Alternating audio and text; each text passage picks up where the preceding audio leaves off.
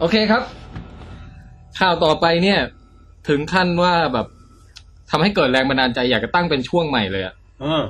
เพราะมันเป็นข่าวที่สะท้อนให้เห็นถึงความจะเรียกว่าความอะไรอ่ะความงี่เง่าอ่ะความงี่เง่าของคนที่เขียนข่าวโดยไม่รอบคอบในแง่การตรวจสอบข้อมูลทางวิทยาศาสตร์ขอนำเสนอคำภาษาใต้คำหนึ่งคือคำว่าเบ้อครับเบ้อคือเรื่องพวกนี้เรื่องจำพวกนี้เขาจะเรียกว่ามันเบ้อเปรียบเสมือนงี่เง่าแต่ว่าหลีความแรงลงมาประมาณครึ่งหนึ่งเบ้ออ่ะเนี่ยเพราะช่วงนี้เราขอตั้งชื่อให้ว่าช่วงเบ้อนี่ฉันว่าเสียงแกแหละเบ้อข่าวครับจากไทยรัฐออนไลน์โอ้เบ้อนี่เบ้อมากเป็นข่าวที่เบ้อมากวันที่16มิถุนายนปีนี้แหละครับนะเนื้อหาข่าวเดี๋ยวอ่านให้ฟังครับหญิงเกาหลีใต้วัย63ปีครับตั้งครรภ์ในปากเริ่มต้นมาก็เบ้อแล้วเดี๋ยวนะตั้งครรภ์เอาฟังก่อนหญิงเกาหลีใต้วัย63ปีตั้งครรภ์ในปากหลังเปิดเมนูปลาหมึกพบแพทย์พบลูกหมึก12ตัวฝังตามเหงือกลิ้นกระพุ้งแก้มชี้ถุงอสุจิของสัตว์น้ำชนิดดังกล่าวแตกระหว่างรับประทานอาหารเดี๋ยวนะเรื่องของแปงนี่เก็บไม่อยู่เก็บอาการเดี๋ยวก่อนมันพยายามจะตั้งสติว่าเขาวักผิดหรือเอาคำว่าตั้งทิ้งคันในปากหรือเปล่ามันก็ดันมีอสุจิตั้งคันในปากอีกนะสำนักข่าวต่างประเทศรายงานเมื่อวันที่16มิถุนายนถึงเรื่องราวสุดประหลาดของหญิงสูงวัย63ปีจากเกาหลีใต้ที่เกิดอาการเจ็บแปลบในช่องปากโดยไม่ทราบสาเหตุหลังรับประทานเมนูเกี่ยวกับปลาหมึกทั้งนี้เธอบอกกับแพทย์ว่ารู้สึกได้ถึงบางอย่างในปากของเธอ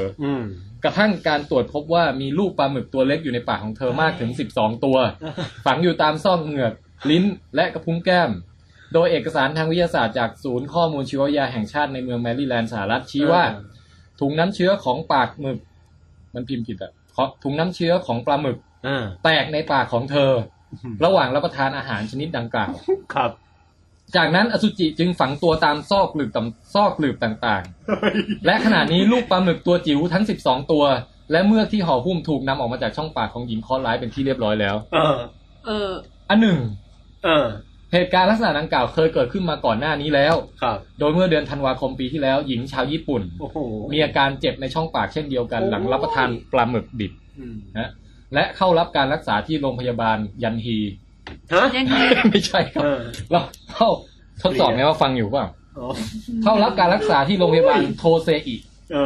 พบว่ามีถุงสเปิร์มของปลาหมึกฝังอยู่ในช่องปากของเธอจริงอย่างไรก็ดีการแพร่พันธุ์ของปลาหมึกน้ำลึกยังคงเป็นปริศนาเนื่องจากยากที่จะเข้าถึงถิ่นที่อยู่อาศัยและการดำรงชีวิตที่ชัดเจนจบข่าวเรื่องนี้คุณต้องเคลียร์นะคะคุณทำตีสิทธิ์เรื่องปลาหมึกนี่ใช่แล้วก็อยากเคลียร์ด้วยเพราะว่ารีแอคชั่นแรกในการอ่านข่าวนี้คืออะไรปองแปงเพิ่งฟังครั้งแรกใช่ปองแปงก่อนรีแอคชั่นของปองแปงคืออะไรตอนแรกเข้าใจว่าผู้หญิงเนี่ยตั้งครรภ์ของตัวเองในปากคือแทนที่จะท้องป่องอันนี้สื่อข่าวจริงอีกแล้วคิดว่ามีลูกในปากแล้วแก้มมันจะป่องขนาดไหนวะจินตนาการก็เริ่มละลูกกรอกหรือเปล่าทีนี้เอาล่ะอาจจะคิดว่าข่าวนี้พิมพ์ผิดคำว่าตั้งมาไงไม่รู้ล่ะแต่อาจจะพรวดเข้ามาคันในปากก็เลยคิดว่าคงเกี่ยวกับสารพิษในอะไรสักอย่างก็ปลาหมึกอสุจิมาก็โอ้โหแม่งสรุปแม่งตั้งคันหรือคันหรือว่าอสุจิมันขยับลุกดิ๊กอยู่ในเหงือกหรืออะไรยังไงจนปรากฏว่าโอ้โหมีลูกปลาหมึกออกมาก็ยิ่งงงอีกเฮ้ยอ้าวแล้วคือสรุปมึงไม่ต้องมีไข่ใช่ไหมแล้วไข่ที่กูกินน่ะใช่เพราะว่าเรีแอคชั่นแรกที่ฟังก็คืออามันสามัญชนเนี่ยโง่ๆอย่างนี้นะคะแต่คิดอย่างนึงว่ามันจะมีเบบีได้มันต้องมีสเปิร์มและไข่ถูกว่าสเปิร์มและไข่ใช่ถ้ามีปลาหมึกมีสเปิร์มแล้วแตกในปากแล้วไข่มันมาจากไหนมันเป็นคือชีกินปลาหมึกตัวเมียเข้าไปมีปลาหมึกตัวเมียเข้าไปแล้วไปเจอไข่แล้วก็มาผสมกันในปากเกิดเป็นเบบีแล้วแบบสิ่งแวดล้อมในปากมันจะทำให้เอื้อต่อการแบบปฏิสนธิแล้วไข่แบบฟักเร็วมากอ่ะแล้วเขียนอ้างถึงสถาบันของอะไรเกาหลีอะไรพวกนี้ด้วยให้เหมือนกับน่าเชื่อถืออะไรอย่างเงี้ยว่าคืออย่างนี้เบอร์นะเนี่ย คือเฉลยก็คือว่าเรื่องนี้เนี่ยผมไปตรวจสอบข้อเท็จจริงมาแล้วผมเดินทางไปพบกับป้าเกาหลีไม่ใช่นี่ตรวจสอบอีกแล้วว่าจะฟังหรือเปล่าไม่คือพอไปดูแหล่งข่าวของเมืองนอกจริงเนี่ยปรากฏว่าเขาแหล่งข่าวที่น่าเชื่อถือได้หรือแหล่งแบบแหล่งแรกสุดเลยที่ปล่อยข่าวมาไอ้วารสารวิชาการอ่ะเขาไม่ได้บอกว่ามีลูกปลาหมึกอยู่ในปากเลยแต่เขาบอกว่าสิ่งที่ติดอยู่ในปากและซอกเหงือกและกระพุ้งแก้มของคุณป้าเกาหลีเนี่ย มันคือถุงสเปิร์มของปลาหมึกเฉยๆอ๋อไม่ได้เป็นตัวอ่อนแล้วอาการของเขาคืออะไรฮะใช่แล้วแต่ว่าแต่ทั้งนี้ทั้งนั้นบางเว็บไซต์ที่เป็นภาษาอังกฤษอ่ะก็มีการใช้ถ้อยคำประมาณแบบ pregnant with baby squid อะไรอย่างเงี้ยคือพาดหัวข่าวหรือเปล่าในปากเหมือนกันเพราะฉะนั้นเป็นไปได้ว่าความผิดของคนรายงานข่าวที่เป็นภาษาไทยเนี่ยอาจจะไปแปลมาจากแหล่งข่าวที่เขียนผิดมาตั้งแต่แรกหรือไม่ก็คือตัวเขาเองแบบเขาไม่ยอมเช็คให้ดีว่าตกลงไม่ยอมตั้งคำถามอย่างที่ปองแปงตั้งคำถามว่ามันเป็นไปได้เหรอที่แบบกินปลาหมึกแล้วอยู่ดีสเปิร์มปลาหมึกแตกแล้วฟักเป็นไข่อยู่ในปากอ่ะซึ่งมันเป็นส่วนที่ควรจะต้องรับผิดชอบเพราะว่าไม่งั้นมันทำให้คนเกิดความกลัวไงกลัวโดยไม่มีข้อมูลแบ็กอัพอ่ะไอ้ยาไม่กินปลาหมึกใช่ต่อไปนี้ไม่กินปลาหมึกแล้วเพราะว่ากลัวเดี๋ยวลูกปลาหมึกฟักในปากเนี้ยในปากกูฟังดูน่ากลัวเนาะออกมาหนวดเต็มเลยไอ้ยาไอ้สองคนนี้นะคือผมยังรู้สึกว่าแล้วแหล่งข่าวแรกมันเป็นข่าวได้ไงในเมื่อกินปลาหมึกแล้วถุงสเปิร์มติดนี่แค่นี้นี่เดี๋ยวจะอธิบายให้ฟังว่าจริงๆมันยังคงเป็นข่าวที่น่าสนใจอยู่ดีแล้วน่าสนใจเพราะอย่างนี้อันดับแรกเราต้องทำความเข้าใจการผสมพันธุ์ของปลาหมึกก่อนครับปลาหมึกเนี่ยนะเนี่ยยืดเลยคือถ้าเป็นสัตว์อื่นอ่ะสมมุติเรานึกอย่างม้าหรือสัตว์เลี้ยงลูกด้วยนมทั้งหลายเนี่ยเวลาปล่อยสเปิร์มออกมามันก็คือพ่นปิ๊บออกมาเป็นของเหลวใช่ไหมแต่ปลาหมึกเนี่ยปิดจริงเหรอพี่ม้าเนี่ยอันนี้เอาเป็นว่าเอามันออกมาก็คือเป็นน้ำสเปิร์มน้ำอสุจิที่เขาเรียกกันน้ำเชื้อใช่ไหมคือปริ๊ดเป็นแค่ซาวด์เอฟเฟกต์นะฮะฮะจริงๆเสียงของม้าหลั่งสเปิร์มคือ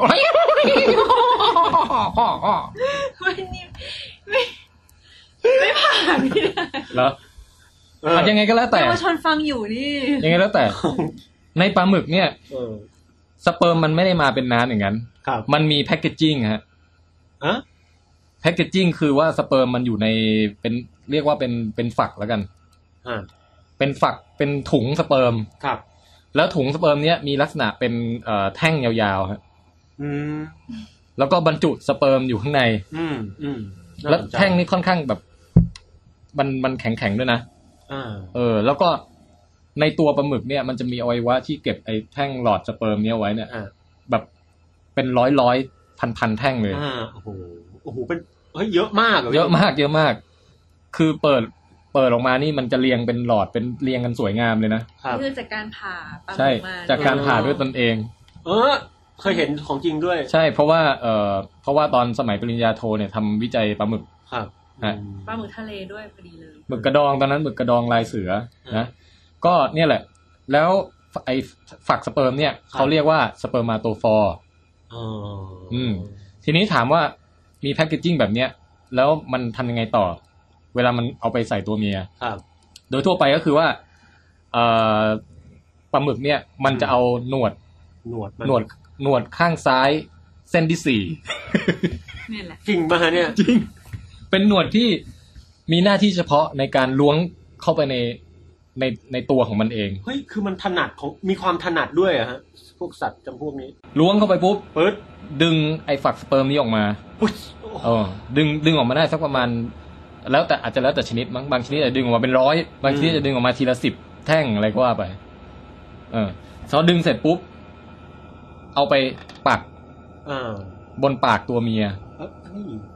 บนริมฝีปากของตัวเมียครับแล้วคำว่าปากคืออะไรคืออย่างนี้คือถุงสเปิร์มของปลาหมึกเนี่ยสเปิร์มาโตฟอร์เนี่ยนะมันมีกลไกพิเศษคือว่าถ้าเราไปบีบตรงหัวตรงฝาปิดมันน่ะมันจะแบบเกิดกลไกอัตโนมัติ จะเด้งปุ๊บปุ๊บปุ๊บปุ๊บพรูด คืออะไรเดี๋ยวไม่เข้าใจค่ะมันคืออะไรคะ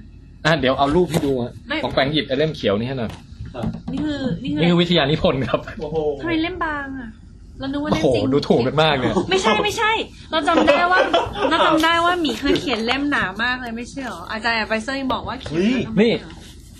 เดี๋ยวรูปเหล่านี้นะฮะคุณผู้ฟังไปติดตามดูได้ทาง withcast.wordpress.com นะครับต้องดูนะฮะโทษนะฮะต้องดูจริงๆเพราะว่าเห็นภาพเลยโชว์โน้ตของเอพิโซด2นะเนี่ยคือไอ้แท่ง1แท่งเนี้ยคือฝักสเปิร์ม1ฝักสเปิร์มาโตฟอร์1แท่งความยาวเนี่ยประมาณ1นิ้วนะครับนะแล้วก็เนี่ยมันเรียงเป็นตักมาอย่างนี้เลยครับแล้วตรงโคนของมันเนี่ยฮะตรงโคนเนี่ยมันจะมีกลไกเป็นเชือกซึ่งถ้าเกิดไปกระตุกมันหรือไปบีบมันนิดนึงเนี่ยมันจะปล่อยไอ้แท่งสีขาวที่อยู่ข้างในเป็นถุงชั้นที่2อยู่ข้างในปรี๊ดออกมาเนี่ยเพื่อเราดูไล่ตามลำดับเวลาไปครับเริ่มจากนี่นะฮะพอแตะนี่เอาครีมไปบีบปุ๊บไอหลอดใสเนี่ยมันจะพ่นหลอดสีขาวออกมาโอ้โหย้วยเลยอ่ะใช่มันบีบอย่างนั้นแต่ว่าแทนที่จะเป็นเนื้อยาสีฟันออกมาเนี่ยมันจะเป็นถุงข้างในอีกชั้นนึงไงคือนี่ก็ยังคงเป็นถุงสีขาวอยู่ข้างในครับแล้วข้างไอสีขาวที่บรรจุอยู่นี่ก็คือน้ำอสุจิอยู่ในถุงชั้นที่2อีกทีนะแล้วตรงโคนถุงเนี่ยมันจะมีเป็นสารที่เป็นกาวฮะครับเพราะนั้นพอไปดึงเปิดปุ๊บบีบออกมาปุ๊บไอ้กาวตัวเนี้ยจะทำหน้าที่ในการสมานแปะแท่งสเปิร์มเนี้ยแท่งเก็บสเปิร์มเนี้ยให้ติดอยู่กับเนื้อของตัวเมียอ๋อก็คือพอดึงให้ไอ้ตัวข้างในหลุดฟรีซออกมาเนี่ยฮะมันจะมีกาวแพคเกจจิ้งนี่มันจะมีกาวแพคเกจจิ้งมีกาวบีบออกมาโดยอัตโนมัติแปะรอบปากได้เลยแล้วก็มันก็เข้าติดหนึบเลยมันแปลว่ามันเข้าปากไปเลยคืออย่างนี้มันไม่เชิงเข้าในปากมันเป็นคือปลาหมึกตัวเมียมันจะมีปลาหมึกตัวเมียหลายชนิดจะมีถุงเก็บสเปิร์มอยู่ที่ริมฝีปากถุงเอาไว้เก็บสเปิร์มใช่ฮะก็เอาไว้ผสมทีหลังอ๋อคือเก็บไว้เลือกเวลาได้ทายเถอะสต็อกไว้ใช่เพราะนั้นตัวผู้เวลาปักก็คือมันก็ปักลงบนปากตัวเมียเนี่ยแล้วก็มันก็จะใช้หนวดนี่แหละบีบบวกผสมกับพ่นน้ำใส่ให้ไปกระตุ้นกลไกของหลอดสเปิร์มเนี่ยให้มันบีบเนื้อข้างในออกมาแล้วก็ติดกาวแปะเอาไว้บนปากตัวเมียก็คือตัวเมียก็จะเก็บคอลเกตไว้ละนั่นแหละมีคอลเกตแล้วนะตอนนี้เป็นใยเยื่อออกมาทีเนี้ยนี่ก็คือสันนิษฐานว่าเป็นสิ่งที่เกิดขึ้นกับคุณป้าเกาหลีนี่ตอนที่กินปลาหมึกที่เดี๋ยวนะนึกปากคุณป้าเกาหลีนี่มีคอลเกตห้อยรอบปากนี่ไม่ใช่นะเขาบอกคืออย่างนี้คือในเนื้อหาโดนปลาหมึกกระทำนะฮะเดี๋ยวมันน่ากลัวเขาบอกปลาหมึกสดมันเป็นปลาหมึกสดเพราะฉะนั้นมีรูปของป้าไหมไม่มีรูปป้าให้ดูป้าแม่งโดนกระทำมันนะท่านอันนี้แหล่งข่าวของจริงเขาบอกว่าอย่างนี้อันนี้โค้ดมาจากไอ้เปเปอร์เนี่ยนะจากวารสารชื่อ Journal of Parasitology นะครับเขาบอกว่าคุณป้าเกาหลีวัย63มาหาหมอพร้อมกับอาการปวดอาการเจ็บในช่องปากซึ่งเกิดขึ้นทันทีหลังจากกินกัดปลาหมึกที่ก็คือลวกกึ่งดิบกึ่งสุกก็คือกัดเข้าไปปุ๊บเนี่ยเกิดความรู้สึกเจ็บแปรบขึ้นทำไมมันปากไว้แล้วไงก็คือไอ้ตรงเจ็บแปรบเนี่ยคาดว่าน่าจะเป็นจังหวะที่เหมือนกับไปบีบโดนกลไกของฝักสเปิร์มมันอ่ะแล้วทำให้มันฉีดเด้งไอ้หลอดข้างในหลอดชั้นในออกมาแล้วก็พร้อมกับกาวที่เหนียวมากแปะไว้ตรงข้างปากปื๊ดเข้าไปกับพุ้งแก้มนะฮะโดนผสมไปแล้วก็เขาบอกว่าคุณป้าเนี่ย ไม่ได้กลืนปลาหมึกคำนั้นลงไปแต่รีบบ้วนมันออกมาทันทีรู้สึกแปลกๆอุ้ยอะไรเนี่ยคนเกาหลีอุทานไงโหใช่เหรอพี่แล้วก็ไอ้กูจากนั้นเนี่ยก็บอกว่ารู้สึกเหมือนมีอะไรไม่รู้ยุบยับอยู่ในปากครับพอเปิดมาดูก็เห็นสิ่งที่หน้าตาคล้ายหนอนตัวขาวโอ้ยแบบแรก12ตัวนะเกาะติดอยู่ตามไรฟันบ้างตามเหงือกตามกระพุ้งแก้มเพดานปากบ้างลิ้นบ้างอะไรบ้างอย่างเงี้ยนะ แล้วก็คุณหมอก็ทำการดึงมันถอนมันออกมาทิ้งนะฮะเท่านั้นแปลว่าไปหาหมอฟันนะเนี่ยไปหาไม่รู้ไปหาหมออะไรนะแล้วก็พอนำมาวิเคราะห์เนี่ยหมอก็สรุปว่าสิ่งที่ดึงออกมาเนี่ยก็คือถุงสเปิร์มของปลาหมึกหรือสเปิร์มาโตฟอร์นั่นเองท่านผู้ชมนะฮะท่านผู้ฟังนะคือถุงสเปิร์มนี่ไม่ยาวคือไม่ใหญ่ไม่ยาวนะฮะคือมันจะไม่กี่เซนเองนะฮะตอนแรกผมนึกว่ามันใหญ่เหมือนแท่งสเลอร์ปี้อ่ะแท่งฟุตลองอะไรพวกเนี้ยน่ากลัวไปแล้วค่ะเดี๋ยวให้ดูรูปว่าเวลาปักบนปากตัวเมียเนี่ยมันจะเป็นอย่างนี้คือพอนี่คือน่ากลัวมากคุณพระน่ากลัวมากนี่คือลักษณะของแบบว่าตอนที่มันบีบไอ้ถุงชั้นในออกมาแล้วนึกออกป่ะนี่คือปลอกชั้นนอกหลุดไปแล้วบีบออกมาเป็นอย่างนี้แล้วตรงบริเวณนี้คือกาวแล้วปักติดอยู่บนปากตัวเมียถ้ากระพุ้งแก้มของดิฉันมีไอ้อย่างนี้ยุบยับออกมาเนี่ยโหสลบคือถ้าเกิดคุณไม่รู้กายวิภาคปลาหมึกปองแปงปิดตาไปแล้วอ่ะปองแปงลง reproductive physiology ของปลาหมึกเนี่ยคุณก็จะนึกว่ามันเป็นพยาธิหรือเป็นหนอนอะไรสักอย่างใช่นั่นน่ะเฮ้ยปิดไม่ดูแล้วแต่นี่คือจริงๆมันคือเป็นถุงสเปิร์มของปลาหมึกคือถ้าผมเปิดเปล่าออกมาแล้วแบบเช็คดูในห้องน้ำเจ็บผมแบบคุณพระตาเถนที่แน่ๆคือมันไม่ใช่ลูกปลาหมึกแน่นอนนั่นคือประเด็นแต่ว่าโอเคมันยังมีความน่าสนใจมากกว่านี้อีกหนึ่งในความน่าสนใจนั้นคือว่าทำไมป้าถึงเจ็บเพราะว่าจริงๆเนี่ยทั้งจากประสบการณ์ส่วนตัวแล้วทั้งจากคำบอกเล่าของคนที่ผ่าปลาหมึกอยู่เป็นประจำทุกวันเนี่ยเวลาที่ไอถุงสเปิร์มมันแตกแล้วโดนมือโดนอะไรเงี้ยมันไม่ได้ทำให้เจ็บนะคือมันเหนียวติดอะแล้วเราก็ดึงออกก็แค่นั้นเองคือมันไม่ถึงกับกาวตาช้างใช่ไหมพี่ไม่ถึงแต่ทำไมป้าถึงเจ็บเขาก็โยงมาว่าจริงๆแล้วนักชีววิทยาเนี่ยสังเกตพบว่าปลาหมึกมีหลากหลายชนิดมากเลยนะแต่พวกปลาหมึกน้ำลึกอะเวลาเจอตัวเมียเนี่ยเขามักจะเจอไอ้แท่งสเปิร์มของตัวผู้เนี่ยเอาอันดับแรกก่อนปลาหมึกพวกเนี้ยพวกปลาหมึกน้ำลึกเนี่ยนะมักจะไม่มีถุงเก็บสเปิร์มตรงริมฝีปากตัวเมียไม่มีแต่ปรากฏว่าไปเจอแท่งสเปิร์มตัวผู้อยู่ฝังอยู่ในเนื้อแทนเนื้อตามตัวเนี่ยหรือตามหนวดอะไรอย่างเงี้ยทำไมอ่ะเขาก็สงสัยมานานแล้วว่ามันเกิดขึ้นได้ยังไงหรือแม้กระทั่งปลาหมึกตัวผู้บางทีจับมาก็มีถุงสเปิร์มของตัวผู้ตัวอื่นฝังติดอยู่ในเนื้อมันอย่างเงี้ยแล้วบางทีแบบอยู่ลึกมากนะอยู่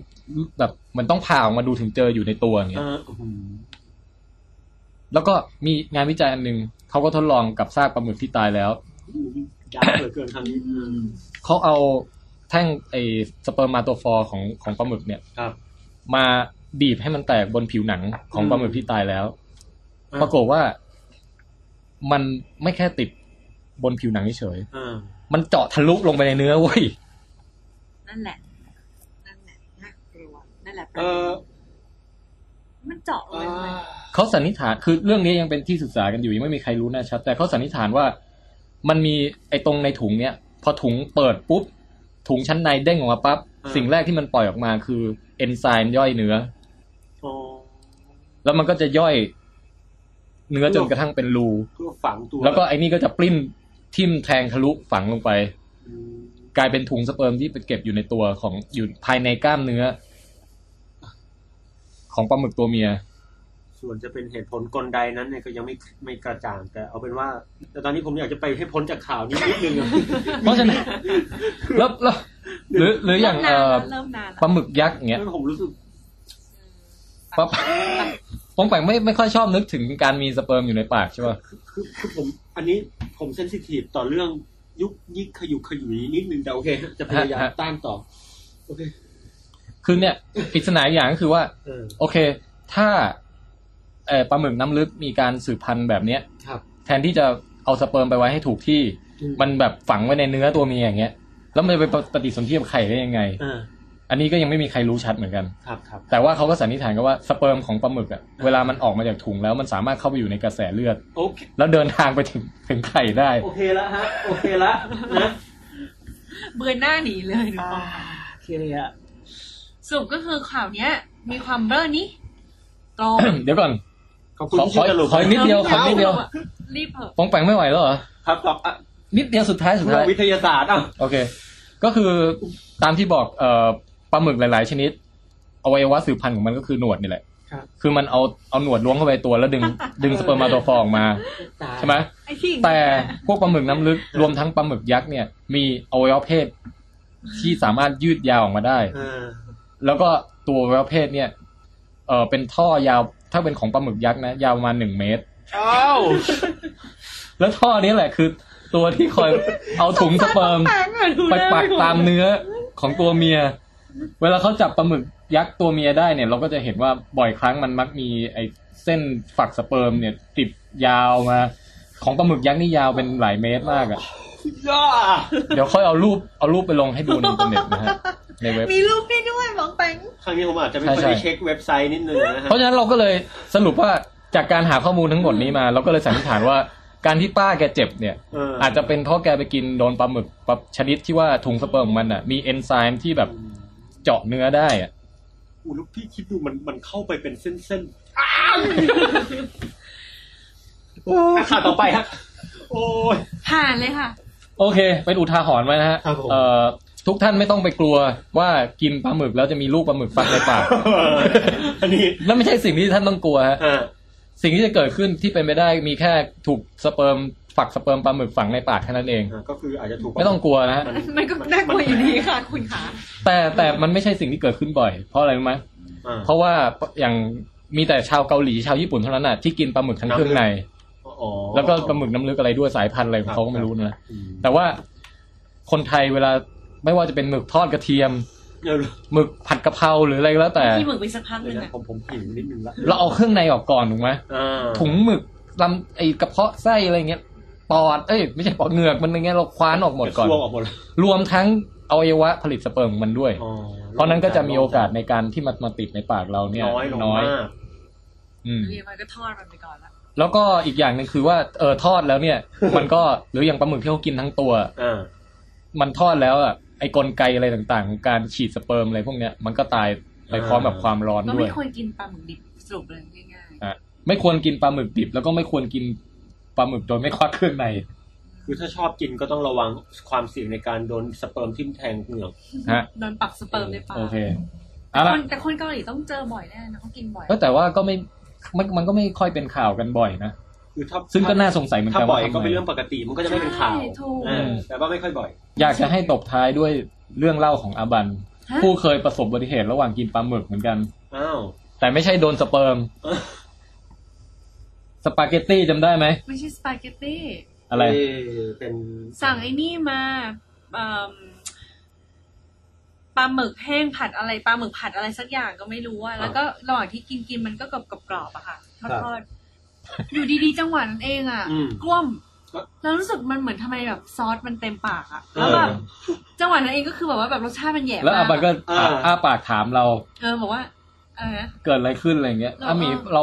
ในปากเรามีอะไรเปล่าก็ปรากฏว่าจังหวะนั้นเราก็มองไปแล้วก็เห็นอาบันฟันดำทั้งปากกัดโดนหมึกอ่ะกัดโดนถุงหมึกกัดโดนถุงหมึกรสคือมันไม่ค่อยจะอร่อยรสมันไม่เท่าไหร่แต่ความรู้สึกบาดสีที่แบบว่าปากแบบคือหมึกคือไหลย้อยอ่ะไหลย้อยออกมาจากปากแล้วตกใจคือก็เลยเปิดปากปล่อยไปเลยแล้วแบบหมึกก็คือไหลย้อยมาผ่านที่ปากล่างผ่านลงมาคางหยุดลงมาที่อกคือแบบว่าแบบจังหวะนั้นคือยังงงกับชีวิตอะแบบเกิดอะไรขึ้นกับชีวิตอะแล้วแบบคือไม่น่าเชื่อว่าปลาหมึกชิ้นเล็กแต่หมึกมันมหาศาลมากเลยมันไม่ยอมหยุดสักทีมันเต็มปากแล้วแบบมีแต่เรื่องแบบโอ้ยตายเนี่ยรักจะกินปลาหมึกก็พึงควักหมึกมาด้วยพึงสังวรนะฮะพึงระวังโอ้ถึงคิวของป๋องแปงแล้วอาทิตย์ที่แล้วเนี่ยติดหนี้ผู้ฟังเอาไว้ว่าอะไรฮะย้อนความนิดเดียวก็คือแค่จะบอกว่ามันมีทีมงานของเซิร์นเนี่ยนะฮะเพราะว่ามีอนุภาคหรือที่เรียกว่านิวตริโนเนี่ยนะฮะเคลื่อนที่ได้เร็วกว่าแสงนะครับเป็นข่าวหลุดออกมานะครับแล้วก็ยืนยันฐานงานวิจัยนะฮะทีนี้มีการตรวจสอบแล้วครับก็พบว่าทางทีมงานของเซิร์นทีมเนี้ยนะฮะก็ออกมาระบุเองเลยนะครับว่าเฮ้ยมันอาจจะเกิดน่าจะเกิดข้อผิดพลาดแล้วล่ะในการทดลองเนี่ยฮะซึ่งในการทดลองเนี่ยคือก่อนหน้าที่เขาจะยืนยันเนี่ยก็มีนักฟิสิกส์เนี่ย เชื่อว่าจริงแล้วนะฮะแล้วก็พยายามจะรองรับก่อนว่าเฮ้ยมันจะเกิดเป็นเพราะอย่างนี้ได้ไหมเต็มไปหมดสักพักก็มีเนี่ยฮะตัวทีมที่ทำการทดลองเองก็ออกมายืนยันด้วยตัวเองเลยนะฮะว่าเฮ้ยอาจจะผิดพลาดเพราะเรื่องนี้ครับก็คือสายใยแก้วในการทำการทดลองเนี่ยอาจจะสายมันอาจจะหลวมอะเฮ้ยมันแบบว่ามันจบง่ายๆอย่างเงี้ยภาษาอังกฤษเรียก bad wiring แล้วก็อธิบายไปนะครับเหมือนเวลาเราแบบเฮ้ยทำไมมือถือมันไม่ติดวะแล้วดูอยู่นานไม่ได้ใส่แบตเงี้ยมือถือรุ่นไหนใส่แบตวะไม่เอาอุปกรณ์อะไรทั้งอย่างก็ได้กล้องกันนะกล้องหรือบางทีอาจจะเป็นแล้วเกี่ยวกับตัวจับเวลาในเครื่องเร่งอนุภาคพวกนี้นะฮะอาจจะจับสัญญาณผิดอะไรเครื่องนี้นะฮะที่บอกว่ามันมีความเป็นไปได้2อย่างนะครับอย่างแรกก็คือสายใยนำแก้วในการทดลองน่าจะหลวมส่วนอีกความเป็นไปได้นึงคือไอตัวที่ทำหน้าที่จับเวลาเป็นเนี่ยเกี่ยวกับสัญญาณ GPS เกี่ยวกับนิวตริโนส่งออกจากจุดหนึ่งไปยังจุดหนึ่งเนี่ยนะฮะอาจจะจับเวลาทริกเกอร์ตัวนี้ผิดไปคือมันเป็นเรื่องของการวัดความเร็วเพราะนั้นถ้าจับเวลาผิดทุกอย่างก็ผิดหมดไปแน่นอนนะฮะนั่นเองซึ่งตอนนี้ทีมงานที่เซิร์นเนี่ยก็จะดูแลข้อผิดพลาดให้ละเอียดรอบคอบแล้วทำการทดลองใหม่นะครับอีกครั้งเพื่อความชัวร์ว่ายังไงแต่แน่นอนที่สุดนะได้ยินว่ามีข่าววงในเนี่ยถึงกับบอกว่าเกิดการทะเลาะบานปลายจนบางคนเนี่ยถึงกับอาจจะลาออกโน่นนี่นั่นขึ้นมาทีเดียวนะฮะรู้สึกว่า ณตอนนี้มีคนลาออกแล้วนะครับเนี่ยครับก็เป็นเรื่องที่ต้องการจะบอกว่าบางทีเรื่องยิ่งใหญ่เนี่ยอาจจะเกิดจากข้อบกพร่องเล็กๆก็ได้นะฮะเหมือนกับคำกล่าวที่ว่าไม่ว่าจะเป็นรูเล็กแค่ไหนเนี่ยมันก็ทำเรือใหญ่ๆของคุณจมได้นี่ก็เป็นข้อคิดที่น่าสนใจนะครับส่วนข่าวที่จะนำเสนอกันในสัปดาห์นี้ของผมนะฮะโอเคฮะแหมเป็นข่าวที่ค่อนข้างจะฟังแล้วอาจจะต้องท่านผู้ชมอาจจะต้องทำใจนิดนึงเพราะว่า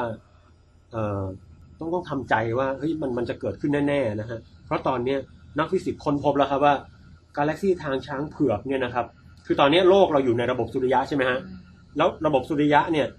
ลายล้อมไปด้วยดาวเนี่ยรวมๆกลุ่มกันใหญ่ๆเนี่ยเป็นรูปเกลียวก้นหอยเนี่ยเขาเรียกว่ากาแล็กซี่ทางช้างเผือกเนี่ยมันจะมีMilky Way นะฮะมันจะพุ่งชนเข้ากับกาแล็กซี่ใกล้ๆของเราอันหนึ่งซึ่งชื่อกาแล็กซี่อันโดเมดาเฮ้ยจริงนี่ใช่ครับเดี๋ยวพี่ไปเก็บของแล้วยังเดี๋ยวมาฟังรายละเอียดข่าวนิดนึงแต่ว่าค่อนข้างนักฟิสิกส์เนี่ยค่อนข้างชัวร์กับเรื่องนี้แล้วนะฮะเรียกว่าชัวร์มากทีเดียวนิดนึงอาจจะสงสัยว่าอะไรคือกาแล็กซี่แอนโดรเมดานะครับกาแล็กซี่แอนโดรเมดาเนี่ยเขาเรียกว่า M31 เนี่ยนะฮะเป็นอีกชื่อหนึ่งเนี่ยนะฮะกำลังพุ่งเข้าหากาแล็กซี่เราด้วยความเร็วสูงมากก็คือเป็น100 กิโลเมตรต่อวิเนี่ยนะฮะทีนี้นักฟิสิกส์เนี่ยฮะเขาก็ที่สหรัฐอเมริกาเนี่ยเขาใช้ข้อมูลจากกล้องโทรทัศน์ฮับเบิลนะฮะก็ทำการวิเคราะห์ดูนะฮะก็พบว่าเฮ้ยมันกำลังจะเคลื่อนที่มาชนเราแน่ๆละกล้องโทรทัศน์ที่ว่าเนี่ยเป็นกล้องโทรทัศน์อวกาศคือแทนที่เราจะตั้งกล้องอยู่บนโลกแล้วก็ส่องเนี่ยเพื่อป้องกันฝุ่นละอองต่างๆและก็การรบกวนจากชั้นบรรยากาศทั้งหลายก็เอากล้องโทรทัศน์ไปโคจรรอบโลกซะแล้วก็ส่องให้ชัดเจนยิ่งขึ้นนะฮะเพราะว่ามันจะชนแน่ฮะแต่ให้พวกเราสบายใจใน2เรื่องนะครับอย่างแรกคือกาแล็กซี่แอนโดรเมดาเนี่ยปัจจุบันอยู่ห่างจากเราประมาณ 2.5 ล้านปีแสง2.5 ล้านปีแสงถามได้นะเห็นเงียบเลยจดโน้ตอยู่ไม่ก็จะเก็บไว้ถามทีหลังเหรอไม่ใช่ คือเป็นคนที่เวลาฟังเรื่องอะไรเราต้องจดถึงจะเข้าหัวไงแล้วรู้ไหม 2.5 ล้านปีแสงเนี่ยคือยังไงก็ไกลมากๆเลยแสงใช้เวลา1วินาทีเดินทางรอบโลกได้8รอบตึ้ง1คำว่า 2.5 ล้านปีแสงเนี่ยเป็นระยะเวลานานแค่ไหนรู้ไหมฮะนานมากเลยไม่ใช่นั่นไงเฉลยมาแล้วคือคำว่าปีแสงเนี่ยเป็นหน่วยวัดระยะทางนะฮะไม่ใช่ระยะเวลา1ปีแสงเป็นระยะทางที่แสงเดินทางได้1ปี1ปีจับเวลาให้เวลาแสงเดินทาง1 2 3จับปุ๊บแสงวิ่งไปแล้วพอครบ1ปีจับหยุดเวลาระยะทางนั้นนะฮะเรียก1ปีแสงก็ไกลมากนะฮะดวงอาทิตย์ห่างจากโลกเราเนี่ยประมาณ8นาทีแสงยังไม่ถึง1ปีนะฮะเพราะฉะนั้น 2.5 ล้านปีแสงก็คือแสงเนี่ยวิ่งมาเลย 2.5 ล้านปีเพราะฉะนั้นกาแล็กซี่แอนโดรเมดาที่เราเห็นในปัจจุบันเนี่ยก็คืออดีตย้อนไป 2.5 ล้านปี เพราะฉะนั้นคือภาพมันถ้าเราดูกัน Galaxy Andromeda นะตอนนี้ณวินาทีนี้ภาพที่เราเห็นน่ะก็คือเป็นแสงที่พุ่งออกมาจาก Galaxy นั้นเมื่อ2.5 ล้านปีก่อนเราถึงเพิ่งมาเห็นนะตอนนี้พูดง่ายๆคือถ้าเกิดตอนนี้มีใครอยู่ที่ Andromeda แล้วมองมาโลกเราเนี่ยนะฮะแสงที่เขาเห็นเนี่ยน่าจะมองเห็นไดโนเสาร์อยู่ 2.5 ล้านปีไดโนเสาร์ไปหมดแล้วเอาเหรอครับถ้า 2.5 ล้านปีนี้เห็นอะไรบ้างวะ ยังไม่มีมนุษย์เลยอ่ะโอ้โหเนี่ยอาจจะเห็นบรรพบุรุษมนุษย์อาจจะเห็นลูซี่ก็ย้อนไปนานคือจะไม่เห็นเราอัดรายการวิดแคสอยู่ตอนนี้ง่ายๆเขาจะเห็นเลยสัญญาณไม่สดใช้เวลาเดินทางแสงใช้เวลาเดินทางนะเพราะฉะนั้นเมื่อคำนวณดูแล้วเนี่ยมันจะเข้ามาชนเราในอีกประมาณ 4,000 ล้านปีข้างหน้านะฮะก็ขอให้สบายใจปีแสงหรือว่าปีธรรมดาปีจริงๆฮะคือต้องรอไปอีกประมาณ 4,000 ล้านปีไม่ตื่นเต้นเลยก็แต่นิดนึงนะฮะนิดนึงคือสมมุติคือเนี่ยนี่คือเรื่องของชีวิตนะฮะคือเรารู้สึกไม่ตื่นเต้นแต่พอไปถึงตอนนั้นมันอาจจะเร็วกว่าที่คิดถ้าถึงตอนนั้นจะทำไงกันเดี๋ยวก่อนจะไปถึงผลทางออกว่าถ้าสมมติมนุษย์ยังอยู่ในยุคนั้นเราจะหนีชะตากรรมนี้ได้อย่างไรใช่ไหมสงสัยว่าทำไมมันถึงจะชนกันตั้งแต่แรกคือตามความเข้าใจของพี่คือว่าวัตถุใหญ่ๆในอวกาศเนี่ยมันจะเคลื่อนออกจากกันไม่ใช่เหรอคือจนจักรวาลขยายออกไปเรื่อยๆทุกสิ่งก็ห่างกันออกไปเรื่อยๆแต่ทำไมกาแล็กซี่2อันถึงกลับกลายเป็นว่าจะมาพุ่งชนกันนี่เป็นคำถามที่ดีมากนะฮะอันนี้ผมพยายามจะตอบคำถามนี้ด้วยตัวเองก่อนผมตั้งสมมติฐานอย่างนี้นะครับก็คือของต่างๆในจักรวาลเนี่ยมันพยายามจะหนีออกจากกันเพราะเกิดบิ๊กแบงแต่ว่าถ้ามันไม่อยู่ไกลกันมากคือมันจะมีสเกลของมันที่ทำให้มันขยายตัวอยู่คือถ้าเกิดระดับความห่างหรือก็ระดับความใหญ่มันใหญ่มากๆใช่ถ้าในระดับท้องถิ่นอย่างเช่นผมกับเตียงเนี่ยผมวิ่งชนเตียงได้นะเราจะไม่ห่างจากกันหรือของในระบบสุริยะวิ่งชนกันได้นะหรือกาแล็กซี่ในระดับ 2.5 ล้านปีแสงเนี่ยผมเดาว่าอาจจะไม่อยู่ในที่ใส่ที่จะได้เห็นการขยายตัวนะฮะคือหมายความว่าระยะมันยังใกล้เกินไปครับก็อาจจะวิ่งชนกันได้ด้วยแรงโน้มถ่วงหรืออะไรทำนองนี้อันนี้ผมตั้งข้อคืออยู่ใกล้กันแล้วก็ต่างฝ่ายต่างดูดซึ่งกันและกันเนี่ยเนื่องจากมันอยู่ไม่ได้อยู่ไกลกันถึงขนาดที่บิ๊กแบงส่งผลอันนี้ผมเดาแล้วนะแล้วก็สงสัยว่าสงสัยอีกอย่างว่าเวลาจะชนกันเนี่ยมันจะแบบหันเหมือนชนกันเหมือนรถชนกันไหมอันนี้ครับก็ที่หามาเนี่ยฮะเนื่องจากกาแล็กซี่เนี่ยดวงดาวในกาแล็กซี่จริงๆแล้วเนี่ยอยู่กันอย่างเบาบางมากความหนาแน่นของกาแล็กซี่เนี่ยที่มันส่วนใหญ่ของกาแล็กซี่เป็นที่ว่างนะฮะเพราะฉะนั้นกาแล็กซี่แอนโดเมดากับทางช้างเผือกหลังจากนักฟิสิกส์เขาทำการจำลองมาเนี่ยมันจะวิ่งผ่านกันไปก่อนฮะทะลุกันไปอาจจะมีชนกันบ้างเล็กน้อยนะฮะแล้วมันก็คือดาวสมมุติดาวนี้อยู่ตรงกับดาวนี้พอดีก็ชนกันไปแต่ว่าส่วนใหญ่จะคลาดกันเพราะมันเป็นพื้นที่ว่างเยอะมากเหมือนกลุ่มหมอกสายนึงวิ่งมาชนกับหมอกอีกสายนึงนะฮะเหมือนนี่มันก็วิ่งมาชนกันแล้วมันปองแปงอยู่ฝั่งนึงพี่อยู่ฝั่งนึงแล้วก็เราอ่ะปล่อยปืนแล้วที่มันมีแบบว่ายิงมาแล้วเป็นเข็มพันเล่มแล้วก็ยิงสุบก็เข็มก็ไม่ได้ทุกอันที่จะชนกันใช่ไหมก็จะมีบางอันที่ชนกันโอเคทำไมไม่คือจะบอกเลยว่าโจทย์ของรายการนี้โจทย์ของรายการนี้คือคุณสองคนนักวิทยาศาสตร์จะต้องอธิบายเรื่องวิทยาศาสตร์ให้อัมปันสามัญชนฟังแล้วเข้าใจได้ถ้าฟังแล้วเข้าใจได้ถือว่าผ่านโอเคได้ผ่านมันก็จะวิ่งมันจะวิ่งมาชนกันแล้วก็วิ่งเลยกันไปนิดนึงเสร็จแล้วก็โดนแรงดึงดูดเรื่องมันอยู่ใกล้ก็จะเริ่มดึงดูดมาแล้วก็เข้ามารวมกันเป็นกาแล็กซี่เดียวนั่นคือสิ่งที่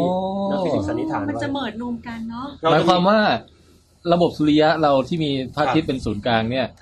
ก็อาจจะไม่เกิดอะไรขึ้นกับเราเลยก็ได้จะไม่เป็นไรเลยฮะก็แค่เราก็กลายเป็นอยู่ในกาแล็กซี่ใหม่ที่ใหญ่กว่าเดิมแล้วก็เรียกว่าอยู่ชายขอบของกาแล็กซี่มากขึ้นเราอาจจะเรียกว่าตอนนี้เราอยู่ขอบอยู่ริมกาแล็กซี่พอสมควรแล้วนะฮะแต่ถ้าเกิดการชนกับกาแล็กซี่แอนโดเมดาเมื่อไหร่เนี่ยเราจะอยู่ริมมากขึ้นกว่าเดิมก็เรียกว่าโดนร่นไปยังชนบทมากขึ้นนั่นคือสิ่งที่อาจเกิดขึ้นกับโลกของเรานะครับนี่ก็เป็นรายงานที่ตีพิมพ์ลงใน Astrophysical Journalนะครับครับผมมีคำถามค่ะอบันสามัญชนนะคะมีคำถามนะคะแอนโดเมดาเนี่ยนะคะเอาน้ำก่อนไหมคะไม่เป็นไรฮะแอนโดเมดานี่มีพระอาทิตย์ไหมคะแอนโดเมดาเป็นกาแล็กซี่ไม่ใช่เป็นระบบดาวแต่คือกาแล็กซี่นึงมีหลายๆระบบกาแล็กซี่นึงอย่างกาแล็กซี่ทางช้างเผือกเราเนี่ยมีดาวเป็นหลาย ท่าไหร่นะ200 ล้านดวงอยู่เลยคือใหญ่ที่สุดคือกาแล็กซี่ลองมาคือยูนิเวอร์สอย่างเงี้ยป่ะไม่อ่ะของแปงตรงนี้ขออนุญาตนิดนึงคือดาวหลายๆดวงอย่างระบบสุริยะเนี่ยก็คือมีดาวฤกษ์อยู่1ดวงนะครับดาวฤกษ์1ดวงเนี่ยเป็นตัวยืนก่อนเวลาเรามองหาดาวในท้องฟ้าเนี่ยเราจะมองหาง่ายที่สุดคือดาวฤกษ์เพราะมันใหญ่และมันสว่างดาวเคราะห์เนี่ยหายากต้องใช้วิธีที่แบบซับซ้อนแล้วก็เทคนิคเยอะแยะมากมายแต่เวลาจะดูเรื่องใหญ่ๆเกี่ยวกับดวงดาวเนี่ยเขาก็หาดาวฤกษ์เป็นหลักนะครับความหมายของดาวฤกษ์คือดาวที่ยังมีการเผาอยู่มีแสงสว่างในตัวเองนะฮะแล้วก็มีปฏิกิริยานิวเคลียร์อย่างดวงอาทิตย์เนี่ยดวงอาทิตย์เนี่ยเมื่อนับเนื้อสารแล้วเนี่ยมีเนื้อสารมากกว่า 99% นะฮะเมื่อเทียบกับระบบสุริยะนะครับเพราะฉะนั้นเนี่ยมวลสารหรืออะไรต่างๆที่ส่งผลต่อกิจกรรมทางกาแล็กซี่หรือทางดาราศาสตร์ส่วนใหญ่ก็ดูที่ดาวฤกษ์ไปได้ทีนี้กาแล็กซี่ทางช้างเผือกเนี่ยก็คิดได้ว่าอาจจะมีดาวฤกษ์อื่นๆที่รวมกันเยอะแยะเต็มไปหมดไม่ใช่มีแค่ดวงอาทิตย์เราเพิ่งเสิร์ชดูจำนวนดวงดาวฤกษ์จำนวนดาวฤกษ์ใน Milky Way ทางช้างเผือกของเราเขาบอกว่าอยู่ประมาณ100 ถึง 300 บิลเลียนดวงบิลเลียนนี่คือพันล้านเพราะฉะนั้น100,000 ล้านคือเท่าไหร่แสนล้านคือแสนล้านก็คือ100,000 ถึง 300,000 ล้านดวงในกาแล็กซี่เราของช้างเผือกใช่นี่คือดาวฤกษ์แล้วก็ดาวเคราะห์น่าจะมีเยอะกว่านั้นอีกเพราะว่าดาวฤกษ์1ดวงก็อาจจะมีดาวเคราะห์หลายๆดวงโคจรอยู่รอบๆนะครับทีนี้ประเด็นก็คือพอดาวฤกษ์รวมๆกันเป็นกลุ่มเนี่ยเขาเรียกว่าดาราจักรฮะหรือกาแล็กซี่ดาวฤกษ์รวมกันเป็นกลุ่มเนี่ยเรียกว่าดาราจักรหรือกาแล็กซี่ทีนี้ไอ้กาแล็กซี่เนี่ยพอรวมกลุ่มกันเยอะๆเข้าเนี่ยก็จะเรียกว่ากระจุกดาราจักรคือมันจะรวมกลุ่มกาแล็กซี่คลัสอาจจะเรียกคลัสเตอร์เนี่ยผมไม่แน่ใจเขาเรียก local cluster หรือเปล่านะฮะ local cluster คือว่าท้องถิ่นกระจุกท้องถิ่นเขาใช้คำนี้นะกระจุกท้องถิ่นก็คือภาษาไทยน่ารักดีอบตดีฟังดูระดับด้อยกว่าดาราจักรนิดนึงจริงๆใหญ่กว่าตำบลโอเคแล้วก็ local cluster หลายๆอันรวมกันเนี่ยก็เรียกว่า cluster หรือ super cluster ไม่แน่ใจนะครับแล้วมากกว่านั้นก็เป็นระดับ universe แล้วทั้งหมดเนี่ยเรียก universe แต่มันจะเป็นการรวมกลุ่มกันมากขึ้นแสดงว่าทั้ง Andromeda และ Milky Way ก็อยู่ใน universe เดียวกันทุกอย่างอยู่ในคืออย่างนี้ใช่ทุกอย่างที่มนุษย์รู้จักเนี่ยเรียก universe ทุกอย่างที่มนุษย์รู้จักและสัมผัสได้เรียกว่า universe หมดไม่มีอะไรใหญ่กว่า universe แล้วถ้าเจออะไรอยู่นอก universe ปุ๊บเราก็เรียกอันนั้นอยู่ใน universe อยู่ดีคือ universe มันข้อตกลงก่อนเลยว่าทุกอย่างเนี่ยต้องอยู่ใน universe นะของเราแล้วมันแบ่งเป็น observable universe กับ universe ที่อาจจะอยู่นอกนั้นออกไปซึ่งก็ไม่เป็นไรที่เราเห็นหรือยังไม่เห็นที่อะไรอย่างเงี้ยคือ universe ณปัจจุบันเราจะหมายถึงจักรวาลที่เราสังเกตได้ตามขอบเขตเครื่องมือและต่างๆนานานะครับสรุปก็คือระบบดาวฤกษ์รวมกันเป็นกาแล็กซี่มาที่ถามเพราะอะไรรู้ไหมแล้วก็กาแล็กซี่เยอะๆก็คือจักรวาลที่ถามเนี่ยเพราะว่าพอเมื่อกี้บอกว่าอาจจะแบบ Andromeda กับ Milky Way มาเมิร์จรวมกันก็เลยคิดไงอาบันสามัญชนก็จินตนาการไงว่าไม่แน่พอโลกอย่างที่บอกว่ามันอาจจะไม่ได้ชนกันหรืออะไรมากมายเราอาจจะมีดาวเพิ่มใหม่ข้างๆโลกทีเนี้ยอาจจะเป็นดาวที่มีมนุษย์หรือว่ามีสิ่งมีชีวิตอยู่ก็ได้แล้วก็จะมีเพื่อนบ้านที่มีสิ่งมีชีวิตไงใช่ไหมนี่เริ่มจริงๆ situation scenario เรียกนะสถานการณ์ที่อาบันนึกขึ้นมาเนี่ยก็น่าคิดนะว่าเป็นไปได้หรือเปล่าใช่ไหมแบบมาอีกทีนึงฮัลโหลแบบว่าแทนที่เราจะเห็นพระจันทร์เนี้ยเราแบบมองทีนึงนั่นแบบเพื่อนบ้านเราอะไรเงี้ยแล้วก็เดินทางกันไปมาหาสู่แต่งงานกันระหว่างเผ่าพันธุ์ก็จะแบบมีมนุษย์พันธุ์ใหม่เกิดขึ้นมามีต้นไม้สีคงเป็นไปได้ยากหรือเปล่าคะแหมจะมีอยู่เรื่องนึงที่อยากจะเล่าเสริมนิดนึงนะฮะซึ่งมันจะเกริ่นเกี่ยวกับเรื่องหน้าด้วยนะฮะที่ผมจะมาเล่าผมแปลงชอบแบบว่ามีหนังตัวอย่างนิดนึงฮะเป็นอย่างนี้นะฮะก็คือจริงๆแล้วเนี่ยณปัจจุบันเนี่ยนักฟิสิกส์เผชิญหน้ากับปัญหาที่ลึกลับซับซ้อนที่สุดในทางฟิสิกส์อย่างหนึ่งก็คือเราไม่รู้ว่าคือตอนนี้เราพบว่ากาแล็กซี่เนี่ยมีดาวที่สังเกตได้ซึ่งเป็นดาวฤกษ์เนี่ยนะครับประมาณนึงละเราประมาณจำนวนแล้วก็แต่ลักษณะการโคจรของกาแล็กซี่เนี่ยฮะการหมุนของกาแล็กซี่นะครับเราพบว่ามันควรจะมีมวลสารมากกว่าที่เราเห็นอยู่มากมายเลยนะฮะคือสิ่งที่เห็นเนี่ยเฮ้ย มันสมมติผมเห็นดาวหนึ่งสมมตินะฮะ1 ล้านดวงแต่คำนวณตามทฤษฎีออกมาปุ๊บเนี่ยลักษณะการโคจรเนี่ยมันเหมือนบ่งชี้ว่ามันต้องมีดาวประมาณ100 ล้านดวงถึงจะหมุนออกมาเป็นลักษณะเนี้ยคำถามคือไอ้เจ้าหนึ่งไอ้เจ้าที่เหลือเนี่ยมันคืออะไรนะครับนักฟิสิกส์เรียกสิ่งนี้ที่มองไม่เห็นเนี่ยฮะว่า dark matter หรือสสารมืดซึ่งนี่เป็นความลึกลับที่สุดอย่างหนึ่งทางฟิสิกส์นะซึ่งตอนนี้ไม่มีใครเข้าใจมันเลยว่ามันคืออะไรตัวที่แท้จริงมันคืออะไรกันแน่ให้ชื่อเล่นมันไปก่อนว่า dark matter เพราะเราไม่รู้มันคืออะไรเงี้ยมีคือไอการคำนวณแล้วแบบว่าเฮ้ยไอมวลหายไปไหนอย่างเงี้ยมันก็เป็นไปได้2 อย่าง1คือว่าทฤษฎีแรงดึงดูดเราสงสัยผิดว่ะหรืออีกอย่างนึงก็คือว่ามันมีมวลที่เรามองไม่เห็นอยู่คือไม่สามารถตรวจจับได้ด้วยวิธีใดๆไม่ถึงจะตรวจจับแล้วตอนนี้หลักฐานก็คือค่อนข้างเอียงไปในทางที่ว่าเฮ้ยมันดาร์กแมตเตอร์เนี่ยมีอยู่จริงทำไมถึงตรวจจับไม่ได้อะถ้ามันเป็นสสารหรือมันเป็นแมสสิ่งคือเขาบอกว่ามันอาจจะเป็นอนุภาคที่เรายังไม่รู้จักทางออกหนึ่งนะฮะทางออกหนึ่งซึ่งเดี๋ยวคราวหน้าเนี่ยผมจะมาพูดว่ามันเกี่ยวข้องอะไรกับเรื่องที่ผมจะบอกอีกเรื่องนึงนะฮะคือเดี๋ยวนะคือจริงๆที่บอกว่ากาแล็กซี่เนี่ยฮะใจกลางกาแล็กซี่รู้ไหมครับว่ามีอะไรอยู่ใจกลางกาแล็กซี่คือเราอยู่ชายขอบนะฮะหลุมดำถูกครับหลุมดำเพราะว่าฉายาอาบันสามัญชนคือกินข้าวเก่งแล้วสมัยก่อนคือกินเก่งยังก็ไม่อ้วนคือสมัยก่อนนะตอนนี้ไม่ใช่ละแล้วทุกคนก็เลยชอบเราว่าสงสัยมีหลุมดำอยู่ในท้องเป็นศูนย์กลางของร่างกายอีกแล้วอ่ะนี่มันแก๊สระเบิดแบบแก๊สสลายชุมนุมคือผมว่าคนนี้เขาสร้างสิ่งนี้ออกมาได้ตลอดนะฮะตอนแนะนำให้ออกก็ทันสักปีนึงโดนกระทรวงวัฒนธรรมด่าแน่โดนพ่นอนุภาคออกมาเอาเป็นว่ารู้จักหลุมดำหลุมคราวหน้าผมจะมาแนะนำว่าหลุมดำที่อยู่ใจกลางกาแล็กซี่เราเนี่ยมันคืออะไรและมันเกี่ยวข้องกับเรื่อง dark matter หรือไม่อย่างไรโอ้โหน่าสนใจครับโอเคครับช่วงต่อไปของวันนี้ช่วงสุดท้ายของวันนี้โอ้โหนี่รายการดำเนินมาถึงช่วงสุดท้ายแล้วเรามีเกมมาให้เล่นถ้าเล่นแล้วเวิร์กเนี่ยเราจะเล่นประจำเลยเกมเนี้ยกติกาของมันก็คือว่าเดี๋ยวเราจะบอกไอเทมมา3อย่างบอกอาจจะเป็นข่าวหรือว่าเป็นข้อมูลอะไรบางอย่างบอกมา3อย่าง3ช้อยมี2ช้อยเป็นข้อมูลจริงหรืออย่างน้อยๆก็คือเป็นงานวิจัยที่มีผลออกมาอย่างนั้นจริงๆฮะแล้วจะมี1ข้อที่เป็นข้อหลอกคือแบบมั่วถั่วกุใช่ขึ้นมาเลยแล้วผู้เข้าแข่งขันก็จะต้องทำการวิเคราะห์ว่าดูตามความเป็นไปได้แล้วเนี่ยข้อไหนน่าจะเป็นข้อหลอกจริงหรือหลอกเงี้ยแต่ว่าต้องบอกไว้ก่อนว่าบางครั้งเนี่ยไอ้ข้อมูลที่เราบอกว่าจริงเนี่ยมันอาจจะถูกวิจัยนะมันอาจจะถูกลบล้างในอนาคตได้บอกว่าหรือมันอาจจะแอพพลายแค่กับว่าผลของงานวิจัยชิ้นนี้แต่ชิ้นอื่นอาจจะได้ข้อมูลที่ตรงข้ามกันไปเพราะนั้นคำว่าจริงไม่ถือว่าจริงแบบabsolute โคตรจริงใช่อาทิตย์ขึ้นทั้งที่ตะวันออกจริงในฐานะที่ว่ามันมีแหล่งข้อมูลมีข่าวนี้ออกมาจริงก็ต้องนะฮะงั้นเดี๋ยวเข้าสู่เกมครับวิดเกม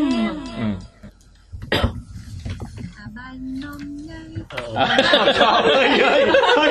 เดี๋ยวก่อนไม่บอกไม่เอาไงมันติดนี่มาบอกว่าเพลงนี้ไม่ดีหรอกเดี๋ยวเกิดต่อไปแฟนมาร้องไม่ก็ร้องเนื้อท่อนนี่ดิมาฟังวิดแคสมาฟังวิดแคสกับผมแทนไทยอาบานและปองแปงมาแล้วครับข้อที่1ครับนักวิจัยพบจิตรกรรมผนังถ้ำอายุ 7,000 ปีซึ่งถือเป็นหลักฐานชิ้นแรกในประวัติศาสตร์ของการเลี้ยงไก่ข้อที่2นักวิจัยพบหลักฐานสนับสนุนว่าแมงมุมขันทีหรือแมงมุมที่อวัยวะเพศชายเพศผู้ถูกตัดขาด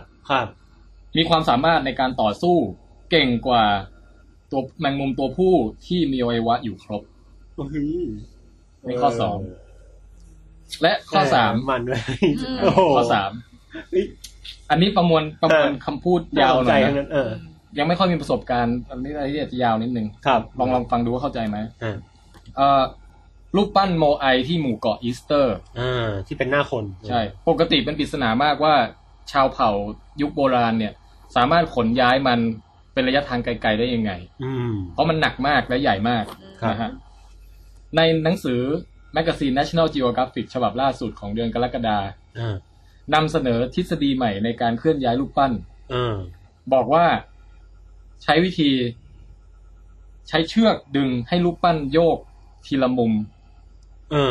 แล้วก็ค่อยๆกระดึ๊บไปข้างหน้าเหมือนรูปปั้นกำลังเดินอยู่ และถ้านึกภาพไม่ออกให้นึกถึงเวลาเราพยายามจะเลื่อนตู้เย็นเป็นใช้วิธีนั้นแล้วปรากฏว่าทดสอบแล้วได้ประสิทธิภาพดีทบทวนก็คือข้อ 1 จิตรกรรมผนังถ้ำเป็นหลักฐานบ่งบอกว่าเริ่มเลี้ยงไก่มา 7,000 ปีครับที่แอฟริกาด้วยนะ2แมงมุมขันทีต่อสู้เก่งกว่าแมงมุมที่ลึงยังอยู่ครบแล้วก็3ย้ายรูปปั้นโมไอด้วยวิธีกระดึ๊บตู้เย็นกระดึ๊บตู้เย็นโยกทีละมุมผมวิเคราะห์จากการใครก่อนเดี๋ยวป๋องแปงก่อนเลยว่าlady first lady first แล้วกันฮะงั้นป๋องแปงก่อนก็ได้แต่ว่าจะไม่มีอิทธิพลต่อคำตอบโอเคงั้นป๋องแปงก่อนเชิญนะครับผมเนี่ยมีคำตอบแล้วฮะผมคิดว่าข้อ1เนี่ยมนุษย์เลี้ยงไก่มาแล้วประมาณ 7,000 ปีนะผมคิดว่ามนุษย์เรามีอารยธรรมมานมนานแล้วนะฮะแล้วก็คิดว่าน่าจะอยู่เป็นสังคมเหรอมานานอย่าไปเขากำลังวิเคราะห์อยู่อย่าไปแย้งอย่าไปขัดสะดุดเลยคือกำลังคิดว่ามนุษย์เนี่ยมีอารยธรรมมานานแล้วไอ้การอยู่รวมกันเป็นสังคมเลี้ยงไก่เนี่ยน่าจะเป็นไปได้นะครับครับผมข้อ2เนี่ยที่บอกว่าแมงมุมขันทีต่อสู้เก่งเนี่ยผมค่อนข้างเชื่อนะเพราะดูหนังจีนแล้วผมคิดว่าขันทีนี่มีวรยุทธ์แล้วก็มีความรู้สึกว่าบางทีอวัยวะเพศสำหรับสัตว์เนี่ยมันอาจจะทำให้กระเตงต่อการเคลื่อนไหวเทอะทะคิดว่าเป็นไปได้ฮะส่วนไอ้โมไอแล้วกระดึ๊บตู้เย็นเนี่ยมีความรู้สึกมนุษย์เราประดิษฐ์ล้อมานานแล้วน่าจะใช้การเลื่อนคือไอ้มีทฤษฎีก็เป็นไปได้แต่ผมคิดว่านักวิทยาศาสตร์ไม่น่าจะเพิ่งมาคิดถึงวิธีนี้นะฮะเขาน่าจะรู้สึกลงตัวกับวิธีการใช้ล้อเลื่อนมากกว่าเพราะฉะนั้นข้อที่มั่วเนี่ยผมฟันธงครับข้อ3ขอเอาศักดิ์ศรีป๋องแปงเป็นเดิมพันป๋องแปงเรื่องโมไอนะป๋องแปงเรื่องโมไอโอเคแต่อาบันวิเคราะห์ก็ข้อแรกเลย 7,000 ปีเลี้ยงไก่นี่อายเขาเลยไม่หรอกพี่ไม่รู้อะไรเลยเนี่ยมั่วหมดเลยภาพวาดผนังถ้ำที่แอฟริกา 7,000 ปีเป็นหลักฐานว่าเริ่มเลี้ยงไก่ที่แอฟริกาเหรอไก่แอฟริกาไก่นี่มันเริ่มที่ไหนวะนึกไม่ออกอะแต่ว่าถ้าคิดถึง civilization ที่แบบคือเดานี่คือเดาเลยนะมั่วไม่มีความรู้อายเหมือนกันที่เขาเริ่มเลี้ยงหมูกันเนี่ยมันประมาณ10,000 ปีที่แล้วป่ะผมไม่ตอบอะไรไม่นี่ดิฉันคิดไงฮะเลี้ยงไก่เหรอหรือนะ irrigation อย่าซีเรียสมากพี่ไม่มีเงินรางวัลคือซีเรียสได้แต่ว่าคิดอะไรก็อย่าอ้ำอึ้งอยู่ในต้องพูดให้ฟังอะไรใช่ไหมไม่ต้องพูดออกมาคือเหมือนกับเพิ่งอ่านมาแบบปีประมาณ2 ปีที่แล้วไงมันเลยพยายามดึงข้อมูลมันอยู่ว่าไอ้ระบบชลประทานเนี่ยเขาทำมาเมื่อ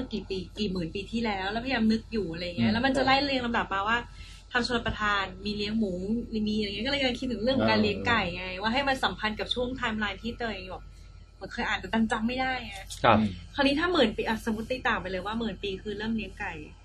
เฮ้ย10,000 ปีคือระบบชลประทานมั้ยวะเอางี้ข้ามข้อนี้ไปก่อนโอเคพูดผิดตั้งนานข้อที่2แมงมุมขันทีแมวที่ถูกตอนแล้วเนี่ยไม่ใช่แมวรู้แต่การเปรียบเทียบก็ดิฉันไม่มีความรู้ก็ต้องเทียบกับสิ่งที่รู้อีกแล้วกินโค้กเยอะไม่เป็นไรข้อที่2ก็คือแมวที่เป็นขันทีแมวที่ถูกตอนแล้วอ่ะมักจะไม่ค่อยอยากสู้อะไรกับใครวันๆเอาแต่อ้วนนอนแต่ว่าคือเคยได้ยินไหมว่าคนที่เพศ3แบบกระเทยอ่ะเป็นเพศที่น่ากลัวที่สุดเพราะว่าอารมณ์โกรธเกรี้ยวเหมือนผู้หญิงแต่แรงตบเยี่ยมผู้ชายเพราะฉะนั้นน่ะเป็นกฎผู้หญิงว่าอย่าได้หาเรื่องกับกระเทยเพราะว่ามีแต่เจ็บและเจ็บคืออารมณ์โกรธก็เยอะเลยตอนนี้อยากคอมเมนต์มากเลยนะแต่ว่าห้ามพูดอะไรแต่ว่าประเด็นคือว่ากระเทยเนี่ยนะเขายังไม่ได้ตอนไงเขาไม่ได้ตอนไงถ้าตอนแล้วเนี่ยเหมือนอย่างปอยตีชดาอย่างเงี้ยเรานึกว่าเขาคงไม่มีแรงตบคนอื่นสักเท่าไหร่เพราะฉะนั้นขันทีตอนแล้วไม่น่าจะมีแรงสู้อันนี้เป็นไปได้ว่าจะเป็นเรื่องหลอกข้อที่3อีสเตอร์เนี่ยการขนย้ายในระบบโบราณก็คือมีทั้งการทำเป็นลากเลื่อนใช่ไหมมีแบบไอ้ล้อท่อนไม้กลิ้งรวมไปถึงการใช้เชือกดึงการใช้เชือกโยก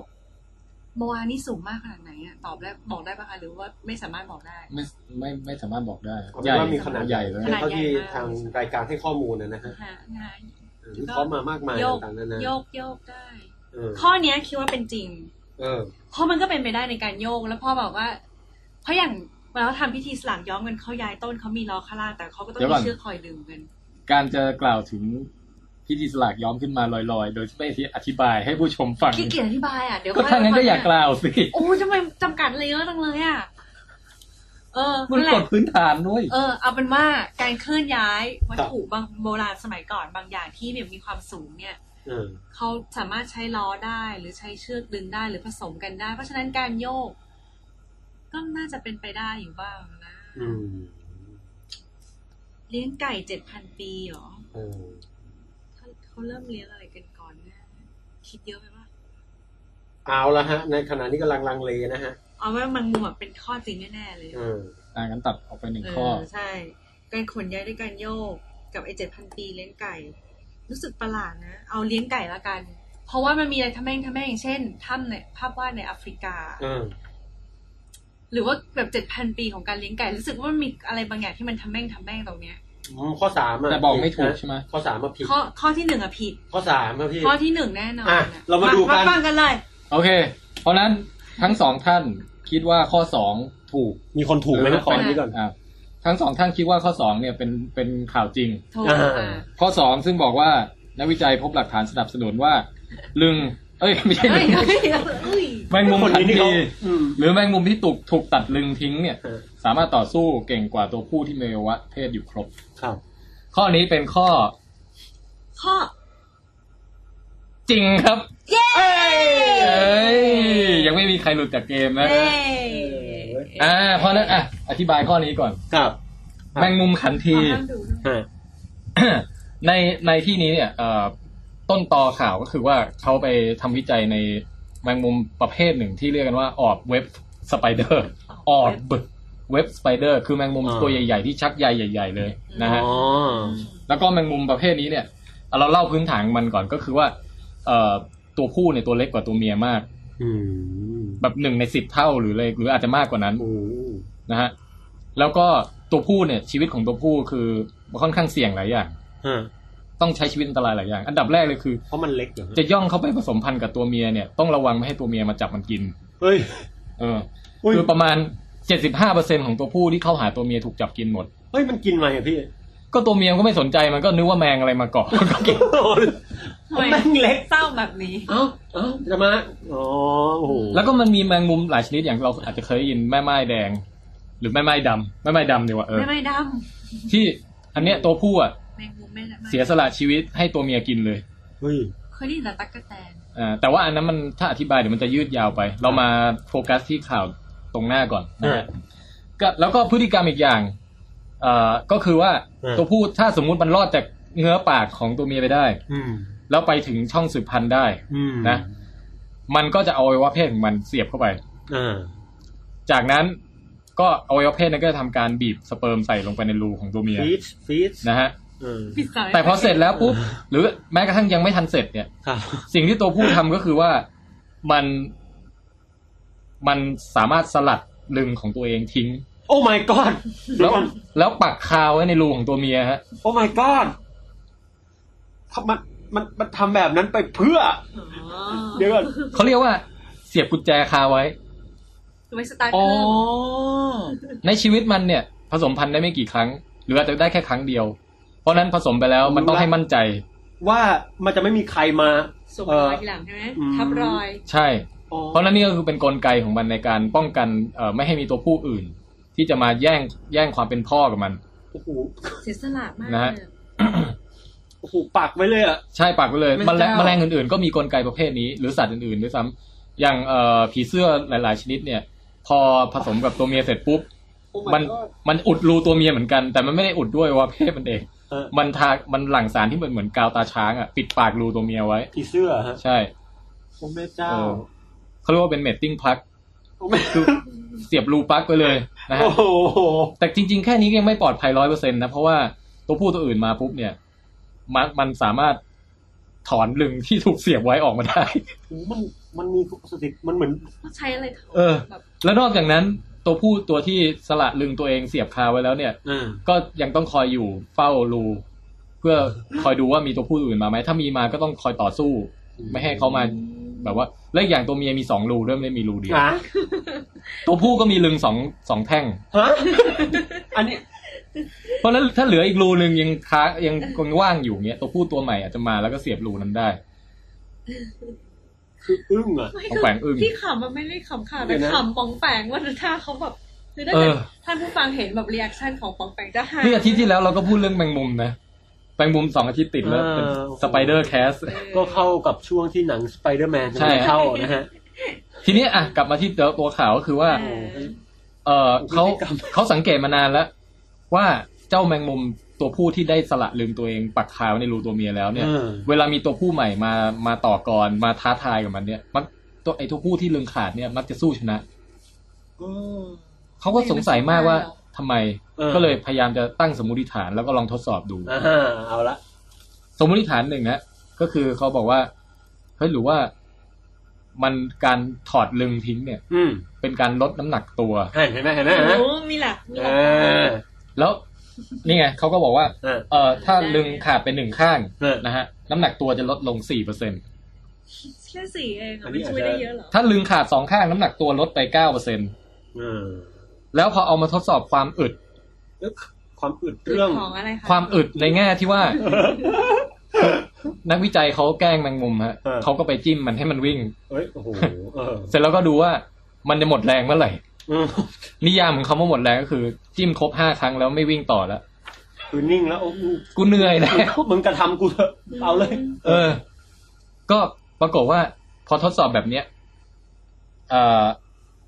แมงมุมที่ถูกตัดลึงทิ้งเนี่ยนะถ้าตัดข้างเดียวมีความอึดมากกว่าแมงมุมที่ไม่ได้ถูกตัดลึง 32% 32เยอะนะใช่แล้วถ้าตัดทิ้ง2ข้างเลยอึดกว่า 80%เนื่องด้วยน้ำหนักที่เบาลงทำให้มีพลังงานเหลือในการขยับเขยื้อนร่างกายมากขึ้นสนใจไหมแต่ของแมงมุมมันอาจจะเทียบสัดส่วนน้ำหนักตัวแล้วมันเยอะกว่าเรานะของเรานี่ถ้าตัดทิ้งไปจะลดไป 0.1% อะไรเงี้ยอาจจะแล้วแต่คนด้วยนะยังไงแล้วแต่ก็คือเนี่ยเขาสันนิษฐานว่ามันน่าจะเป็นเรื่องของเนี่ยแหละคือน้ำหนักที่ลดลงกับสเตมิน่าหรือว่าความพลังงานความอึดที่มีเพิ่มขึ้น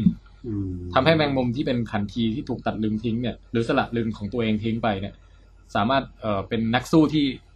ได้เปรียบกว่ามันไม่ได้เกี่ยวกับฮอร์โมนเลยใช่ไหมเพราะแมงมุมไม่มีต่อมฮอร์โมนใช่ไหมน่าจะไม่ทันตาก็คือตัวอย่างที่อบันวิเคราะห์มาเป็นบาปอย่างหนึ่งบาปเลยเป็นบาปอย่างหนึ่งของวิทยาศาสตร์ก็คือว่าคุณเอาคนเนี่ยไปเปรียบเทียบกับสัตว์คือเอาบุคลิกความคิดอ่านของคนเนี่ยไปครอบสัตว์อื่นแล้วก็คิดว่ามันน่าจะทำตามด้วยโดยที่ว่าจริงๆแล้วมันเป็นคนละโคตรคนละตระกูลคนละคือชีวิตต่างกันมากจนไม่สามารถนำมาเปรียบเทียบกันได้ยอมรับแบบหน้าจ่อยเลยเฮ้ยไม่แต่เป็นอะไรเป็นบทเรียนที่ดีนะใช่ป่ะทำให้เราได้คิดอย่าเอาคนความรู้สึกของเราไปตัดสินแค่ระบบกายวิภาคก็คงต่างกันแล้วอะไรเงี้ยไม่มีต่อมฮอร์โมนใช่ว่าเป็นบทเรียนนะต่อไปขอขั้นนิดนึงนะฮะเฉลยต่อเลยดีไหมผมอยากรู้ละใครถูกเอาเลยจะรู้ละถ้างั้นเฉลยข้อ1ก่อนข้อ1เรื่องจิตรกรรมผนังถ้ำนะฮะนักวิจัยพบว่าภาพวาดผนังถ้ำที่แอฟริกาอายุ 7,000 ปีเป็นหลักฐานชิ้นแรกในประวัติศาสตร์ของการเลี้ยงไก่อันนี้เป็นข้อที่หลอกครับชนะป๋องแปงแล้วเย้ชนะวิทยาศาสตร์แล้วมันสามัญชนชนะมันสามัญชนเย้วิทเกมคึกเชียวนะฮะแต่ว่าเหตุผลน่ะมันคืออะไรมันตรงกับที่คิดหรือเปล่าเฮ้ยแสดงความยินดีกับอาบันด้วยนะครับที่ตอบถูกได้รางวัลอย่างนี้เท่ากับว่าอาบันได้1คะแนนเดี๋ยวเราจะเก็บสะสมสถิติตลอดปีแล้วพอสิ้นปีปุ๊บใครชนะเราอาจจะมีรางวัลให้แต่ใครแพ้เราก็อาจจะโดนทำโทษโดนเกมลงทันอาทิตย์นี้เราเป็นคนตั้งคำถามอาทิตย์หน้าบองแปงอาทิตย์ต่อไปอาบันอันนี้โอเคเพราะนั้นเฉลยข้อนี้ฮะตกลงเนี่ยถึงแม้มันจะเป็นเรื่องที่มั่วขึ้นมานะแต่ว่าเราก็เอามาจากข่าวที่มีจริงครับ เพียงแต่ว่าเนื้อหาข่าวมันไม่ใช่ตามนี้แค่ โด นั้น น บิดเบือนไปใช่เนื้อหาข่าวจริงๆเนี่ยก็พูดถึงเรื่องสิ่งที่เป็นครั้งแรกในประวัติศาสตร์เหมือนกันแต่ไม่ใช่เรื่องการเลี้ยงไก่ครับเป็นเรื่องของการรีดนมวัวเอางี้ก่อนที่จะเข้าสู่เรื่องการรีดนมวัวเรามาดูก่อนว่าไก่เนี่ยตกลงเราเริ่มเลี้ยงกันมาตั้งแต่ยุคไหนและที่ไหนจริงๆเท่าที่หาข้อมูลมาเขาบอกว่าการเริ่มเลี้ยงไก่เนี่ยหลักฐานแรกสุดอยู่ที่เมืองของเราคิดอยู่ว่าเนี่ยได้เป็นคนจีนอยู่ที่เมืองจีนตอนใต้ของเมืองจีนซึ่งก็ไล่เรียงมาถึงเวียดนามถึงใกล้ๆบริเวณที่ต่อลงมาเป็นประเทศไทยช่วงนั้นนะแล้วก็ยุคของมันเนี่ยก็ประมาณเนี่ยแหละใกล้ๆเคียงกันก็คือ6,000 ปีก่อนเป็นหลักฐานแรกของการเลี้ยงไก่แล้วไก่เนี่ยก็คือว่าไก่ที่เราเลี้ยงทุกวันเนี่ยมันก็มาจากสายพันธุ์ไก่ป่าซึ่งก็เป็นสัตว์ท้องถิ่นของละแวกนั้นละแวกบ้านเราเนี่ยแหละง่ายๆนะเพราะนั้นโจทย์เนี้ยก็ตั้งมาให้สามารถวิเคราะห์ได้ว่าถ้าฉุกคิดนิดนึงว่าเฮ้ยไก่เนี่ยมันเป็นนกที่อยู่ในป่ามันน่าจะอยู่แอฟริกาไหมมันไม่น่าจะอยู่แอฟริกานี่เห็นไหมคือโอเคใช่ไหมก็อาจจะวิเคราะห์ตรงนี้ได้นิดนึงมาถึงเรื่องเนื้อหาข่าวจริงก็คือว่าเขาค้นพบ จริงๆเขาค้นพบมานานแล้วแหละว่าภาพเขียนในผนังถ้ำหรือบนหินบนอะไรแล้วแต่ที่แอฟริกาเนี่ยมันจะมีภาพปรากฏเป็นเหมือนกับเป็นวัวเลี้ยงวัวบ้านแล้วก็บางภาพเนี่ยเห็นกันชัดๆเลยว่ากำลังรีดนมอยู่โอ้โหฮะเพียงแต่ว่าภาพเขียนเหล่านั้นน่ะบางครั้งมันวัดอายุยากเราไม่รู้ว่ามันอายุกี่พันปีกันแน่แต่เขาก็ได้แต่สันนิษฐานกันแต่งานวิจัยใหม่ล่าสุดเนี่ยสามารถวัดอายุได้ชัดเจนโดยไม่ได้ดูจากภาพเขียนแต่ดูจากไหหรือภาชนะหม้อจากยุคโบราณของแอฟริกาฮะซึ่งประเทศที่เขาไปศึกษาเนี่ยก็คือที่ลิเบียอยู่แอฟริกาตอนเหนืออยู่ข้างๆอียิปต์นะครับก็ไปเอาหม้ออายุ 7,000 ปีมานะแล้วก็ไปทำการวิเคราะห์พวกกรดไขมันต่างๆที่มันตกค้างแทรกซึมอยู่ในรูพุนของหม้อโอ้เป็นนักประวัติศาสตร์เคมีว่างั้นเถอะเฮ้ยแล้วก็พอวิเคราะห์ปุ๊บก็เจอเลยว่า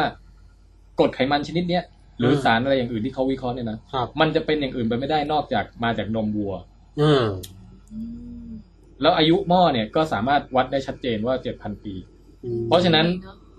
อย่างน้อยๆคนเราเริ่มเลี้ยงวัวนมและกินผลิตภัณฑ์จากนมวัวมาตั้งแต่ 7,000 ปีอย่างแน่นอนอาจจะมีต่อไปอาจจะค้นพบหลักฐานที่เก่าแก่กว่านี้จะว่าไปจริงๆเขาเคยค้นพบหลักฐานที่เก่าแก่กว่านี้แล้วเขาก็สันนิษฐานว่าจุดเริ่มต้นจริงๆมันไม่ได้กำเนิดที่แอฟริกาหรอกเรื่องการเลี้ยงนมวัวนมเนี่ยนะแต่เกิดแถวบริเวณตะวันออกกลางช่วงที่เป็นเมโสโปเตเมียอะไรช่วงนั้นน่ะจุดเริ่มต้นของอารยธรรมนะประมาณ 9,000 ปีก่อนก็ทำการตรวจแบบเดียวกันเนี่ยค้นพบ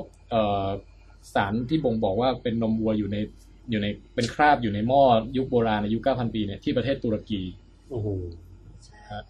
แล้วเขาก็สันนิษฐานว่าโอเคมันกำเนิดที่บริเวณแถวนั้นแล้วจากนั้นวัฒนธรรมการเลี้ยงวัวเพื่อกินนมเนี่ยนะมันก็ค่อยๆแพร่ลามมาจนกระทั่งถึงแอฟริกาแล้วก็แพร่ลามไปทางยุโรปแพร่ลามไปทางตะวันออกไปเรื่อยๆก็ว่ากันไปนะครับก็เป็นว่าข้อนี้เนี่ยหลอกนะฮะไม่ใช่ไก่แต่เป็นวัวนมนะฮะโอ้อย่างที่อาจารย์บอกเนี่ยถูกต้องแล้วว่าการเกษตรเริ่มต้นมาเมื่อประมาณหมื่นปีก่อนแถวเมโสโปเตเมียนี่เหมือนกันการเลี้ยงวัวนมการวัวอะไรนะการใช้ประโยชน์จากวัวที่แอฟริกาเนี่ยศึกษามาแล้วแตกต่างจากการแบบปศุสัตว์แบบที่ยุโรปนิดนึงคืออารยธรรมฝั่งตะวันออกกลางหรือยุโรปเนี่ยมันจะพัฒนาไปในแนวที่ว่าคนเริ่มตั้งถิ่นฐานอยู่เป็นหลักเป็นแหล่งเริ่มทำฟาร์มเริ่มเลี้ยงตัวนู่นตัวนี่เริ่มอยู่กันเป็นเมืองอะไรอย่างนี้แต่ที่แอฟริกาเนี่ยปรากฏว่าเขาศึกษาจากไอสารเคมีที่อยู่ในหม้อเนี่ยแหละแล้วก็บอกได้ว่าวัวนมพวกนี้ไม่ได้อยู่กับที่ บอกได้ละเอียดมากนะเขาบอกว่าดูแล้ววัวตัวเนี้ยมันกินอาหารจากหลากหลายแหล่งบางครั้งก็สะท้อนให้เห็นว่ามันไปกินหญ้าแถวบริเวณเขตที่ฝนตกเยอะเขตชื้นแชมเปี้ยนเลยเนาะบอกปลูกข้าวสาลีที่นี่เลยใช่แล้วบางครั้งก็สะท้อนออกมาว่า มันไปกินหญ้าบริเวณที่เป็นบริเวณแห้งแล้งเขาก็เลยสันนิษฐานว่าเนี่ยบ่งบอกว่าชาวแอฟริกันที่เลี้ยงวัวเนี่ยไม่ได้เลี้ยงอยู่กับที่แต่ว่าเล่ร่อนไปเรื่อยๆโอ้โหซึ่งก็เป็นความแตกต่างนะฮะเท่มากเลยการเอาวิทยาศาสตร์มาแบบสืบหาความจริงทางประวัติศาสตร์ทางมันเท่มากแล้วก็อะไรอีกอะแต่สุดท้ายของเรื่องนี้ก็คือว่าไอ้คราบไขมันจากนมเนี่ยมันอาจจะไม่ได้บ่งบอกว่าแค่ว่าไขหรือหม้อเนี้ยเคยบรรจุนมสดมาก่อนแต่มันอาจจะรวมไปถึงผลิตภัณฑ์อื่นๆที่เกี่ยวข้องกับนมเช่นชีสโยเกิร์ตอะไรอีกอย่างนะเนยอย่างเงี้ยครับซึ่งพวกนี้ก็มีเขาเรียกมีบทบาทสำคัญยิ่งในอารยธรรมของมนุษย์เรานะฮะผมฟังแล้วผมมีคำถามข้อเดียวคืออยากรู้ว่าทำไมเขาไม่ล้างไหนะเฮ้ยบางทีมันล้างแล้วมันอาจจะเป็นคราบที่ฝังอยู่ในรูพุนเล็กๆระดับนาโนอะไรอย่างเงี้ยอ๋อนี่โอเคใช่ไหมให้ตายเถอะเหมือนอย่างเราทำอะไรหม้อต้มหม้อไฟทุกวันเนี้ยเดี๋ยวอีก 7,000 ปีข้างหน้าก็จะมีนักโบราณคดีมาสืบว่าเรากินอะไรอะไรเงี้ยไอ้พวกร้านหมูกระทะทั้งหลายเนอะขัดกันไม่ได้หรอกผมอยากรู้เหมือนกันนะมันเป็นตัวดีทีโอ้โหมีค่านะแล้วก็พูดถึงการเริ่มเอาวัวมาเลี้ยงเนี่ยนะตรงบริเวณเมโสโปเตเมียเนี่ยก็เกิดขึ้นครั้งหนึ่งแต่มันเกิดขึ้นอีกครั้งหนึ่งโดยไม่เกี่ยวข้องกันโดยไม่ได้นัดหมายบอกว่าที่แถวเขตอินเดียซึ่งเราก็จะเห็นว่าวัวสายพันธุ์ที่เป็นวัวบ้านทุกวันนี้เนี่ยมันจะมี2กลุ่มก็คือกลุ่มที่มีโหนกกับกลุ่มที่ไม่มีโหนกวัวใช่อ๋อใช่ไอ้วัวโหนกเนี่ยกำเนิดมาจากอินเดียใช่แล้วก็ไอ้วัวที่ไม่มีโหนกเนี่ยก็เริ่มต้นเมื่อเนี่ย 9,000 หรือ 10,000 ปีก่อนเลยประมาณช่วงนั้นเหมือนดูสารคดีแล้วแบบวัวในอินเดียมันมีโหนกเขาก็เลยงงทำไมมันมีโหนกอย่างกับอูฐเลยอ่ะเอาละเป็นอย่างนี้นี่นั่นก็หมายความว่า ข้อ3ข้อสุดท้ายเป็นข้อที่เป็นเรื่องจริงนั่นก็คือหนังสือ National Geographic เล่มใหม่ล่าสุดนำเสนอเทคนิคการขนย้ายรูปปั้นขนาดยักษ์บนเกาะอีสเตอร์ด้วยวิธีหยงเย่เดี๋ยวเอางี้ดีกว่าเราให้ดูวิดีโอกันแล้ว2คนช่วยกันอธิบายหน่อยว่าเห็นอะไรในภาพนะฮะเฮ้ยน่ารักเขาจำลองการนี่เลยเฮ้ยมันเหมือนโดนลักพาตัวนิดๆนะภาพมันภาพปิดตาด้วยอ่ะน่ารักอ่ะอันนี้วิดีโอครับดูว่าเขาทำยังไง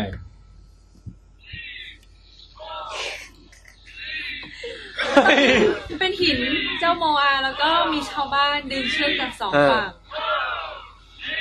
เหมือนชักเขย่อซ้ายชักเขย่อขวานะฮะแล้วมันก็เลยเหมือนเดินได้เลยอ่ะโอ้โห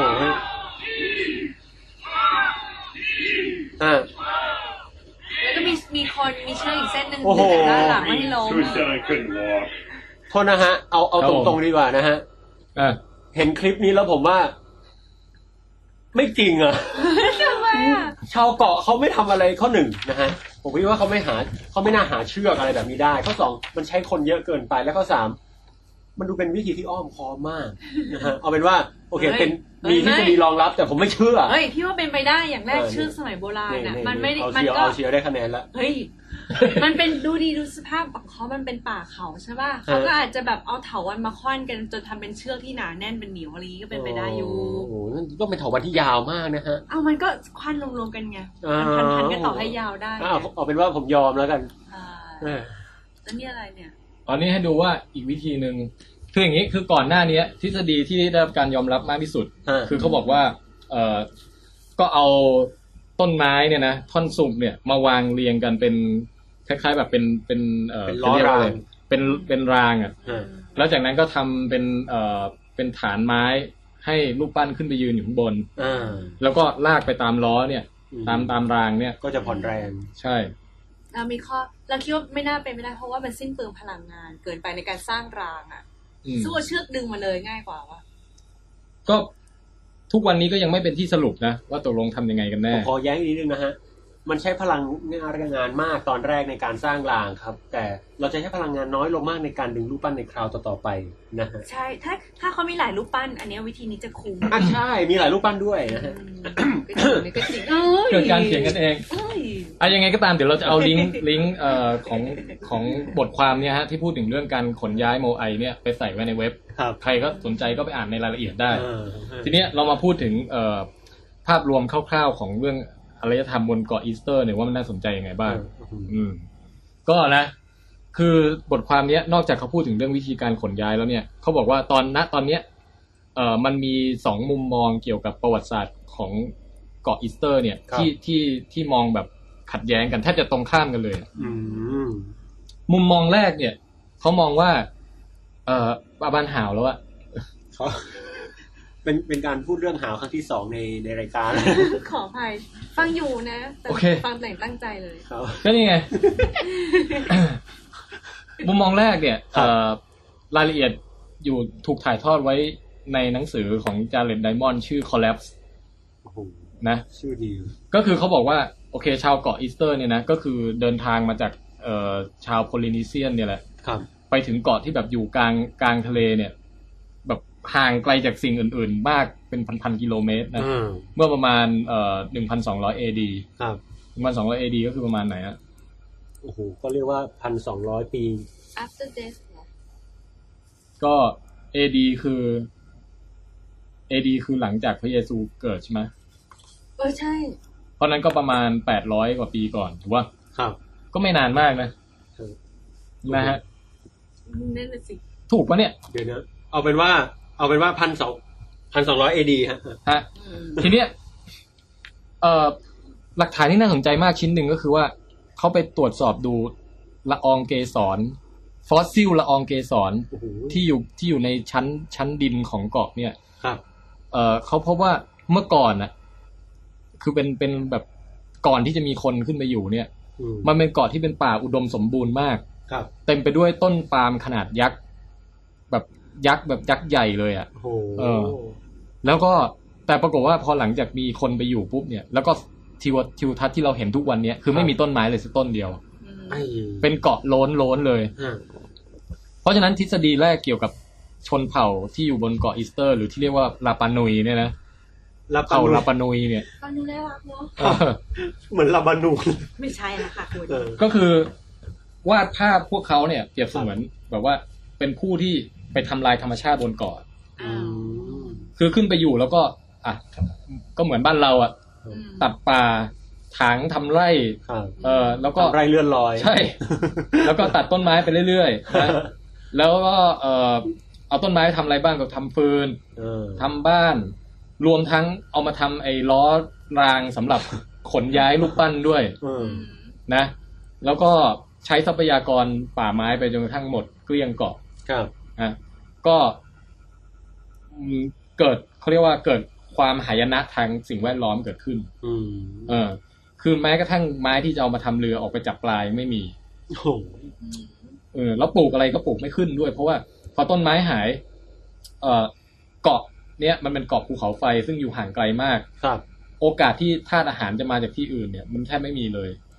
ตัวเกาะเองก็ลมแรงฝนตกน้อยลมแรงนี่คือพัดเอาหน้าดินที่มีสารอาหารหายไปหมดปลูกอะไรก็ไม่ขึ้นฟังดูแรงมากเลยใช่เพราะนั้นชาวเกาะเนี่ยก็เริ่มอดอยากแล้วก็เริ่มแบบว่าต่อสู้กันเองแย่งชิงทรัพยากรที่เหลืออยู่เพียงน้อยนิดแล้วก็เข็นฆ่ากันเองเกิดสงครามแล้วก็มีหลักฐานจากดูวิเคราะห์หม้อนี่เหมือนกันสู้กันเองวิเคราะห์แบบพวกคราบที่อยู่ในหม้อนี่เหมือนกันหรือกระดูกที่อยู่ตามในหลงค้างอยู่ว่าเป็นสิ่งที่เขาเคยกินอะไรเงี้ยก็พบกระดูกมนุษย์ด้วยก็คือว่าถึงขั้นกินกันเองแล้วหลังจากนั้นอารยธรรมก็ล่มสลายไอ้รูปปั้นเนี่ยที่เคยมาจากยุครุ่งเรืองของเกาะครับซึ่งเขาบอกว่าเป็นตัวแทนของบางคนบอกเป็นมนุษย์ต่างดาวเลยจริงๆไม่ใช่ใช่เคยได้ยินแปลกอยู่คือเขาบอกคือมันเป็นแค่เพียงรูปปั้นที่เป็นสัญลักษณ์ของบรรพบุรุษเป็นเหมือนว่าหัวหน้าเผ่าที่มีชื่อเสียงหรือเก่งกล้าสามารถเนี่ยเขาก็จะทำรูปปั้นเป็นแล้วก็เป็นเครื่องประกาศศักดาด้วยยิ่งเผ่าไหนคือในบรรดาประชากรทั้งเกาะเนี่ยอาจจะแบ่งเป็นก๊กย่อยๆอะไรเงี้ยแล้วเผ่าไหนแบบว่าทำรูปปั้นได้ใหญ่ที่สุดก็ถือว่ามีอำนาจสูงสุดอะไรเงี้ยก็แข่งกันสร้างใครจะใหญ่กว่ากันอะไรเงี้ยก็ประมาณอย่างนี้แต่ว่าพอสุดท้ายทรัพยากรป่าไม้หมดเนี่ยก็คือว่าก็เลิกสร้างกันรูปปั้นก็ถูกแบบว่า ปล่อยทิ้งล้มระเกะระกะ ครับนะแล้วก็ผ่านมาอีกกี่ร้อยปีไม่รู้คนผิวขาวชาวยุโรปถึงได้เดินทางไปถึงเกาะแล้วก็ไปพบชาวเกาะอยู่ในสภาพที่แบบว่าผ่านยุครุ่งเรืองมาแล้วอ่ะนี่บอกว่าเหลือประชากรกันอยู่แค่เพียงน้อยนิดแต่ยังเหลืออยู่ใช่ไหมใช่ทุกวันนี้ก็ยังมีอยู่ชาวลาปานุยเนี่ยอันนี้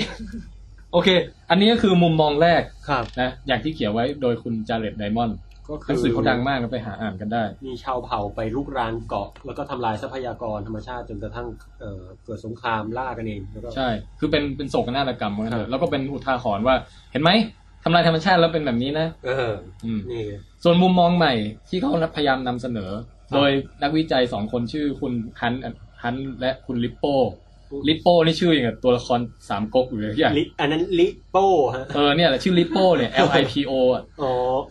คุณฮันเนี่ยคุณลิปโป้นะก็เป็นนักอะไรสักอย่างเนี่ยนักมนุษยวิทยาหรือนักอะไรก็ว่าไปเนี่ยนะเขาก็นำเสนอมุมมองใหม่จากหลักฐานอีกเซตหนึ่งเขาบอกว่าอันดับแรกเลยครับเวลาที่ชาวอะไรนะชาวลาปานุยเดินทางไปถึงเกาะมันจริงๆแล้วเขาเพิ่งไปถึงหลังจากนั้นมากหลังจากที่เคยคิดกันเพราะนั้นช่วงระยะเวลาที่ทำลายป่าเนี่ยมันมีไม่เพียงพอคนไม่สามารถทำลายป่าได้อย่างรวดเร็วขนาดนั้นเขาบอกนะบอกว่าอาจจะไปถึงตอนประมาณอันนึง 1,200 AD ใช่ไหมอีกอันนึงบอกว่า800 AD อันไหนมาก่อนนะก็ต้อง800ดีถ้างั้นเราก็พูดสลับกันแล้วล่ะเพราะว่าเมื่อกี้พอลองเสิร์ชดู AD ก็คือ Anno Domini หรือ Domini ไม่รู้ว่าก็คือว่า BC เนี่ย before Christ แต่ว่า AD นี่คือนับหลังจากโอเคถ้างั้นเราพูดสลับกันแล้วที่ทฤษฎีแรกเนี่ยบอกไปถึงแต่800 AD ทฤษฎีที่2เนี่ยบอกว่าไปถึง 1,200 AD ก็คือหลังจากนั้นอีก400ปีใช่แล้วบอกว่าเวลาคือดูจากตอนที่ป่าหายมันไม่เพียงพอให้คนที่แบบอะไรทำลายป่ากันได้ขนาดนั้นนะมีแค่เวลาแค่ไม่กี่ร้อยปีเนี่ยโอเคอันนั้นอย่างที่1อย่างที่2เขาบอกว่าพอไปสำรวจดูจริงๆเนี่ยไอ้พวกลูกปาล์มที่เคยดกดื่นที่เคยมีมากมายเนี่ยนะเขาไปวิเคราะห์ดูอย่างละเอียดอ่ะมันมีรอยเจาะรอยแทะซึ่งดูแล้วเนี่ยชัดเจนว่าเป็นการกระทำของหนูใช่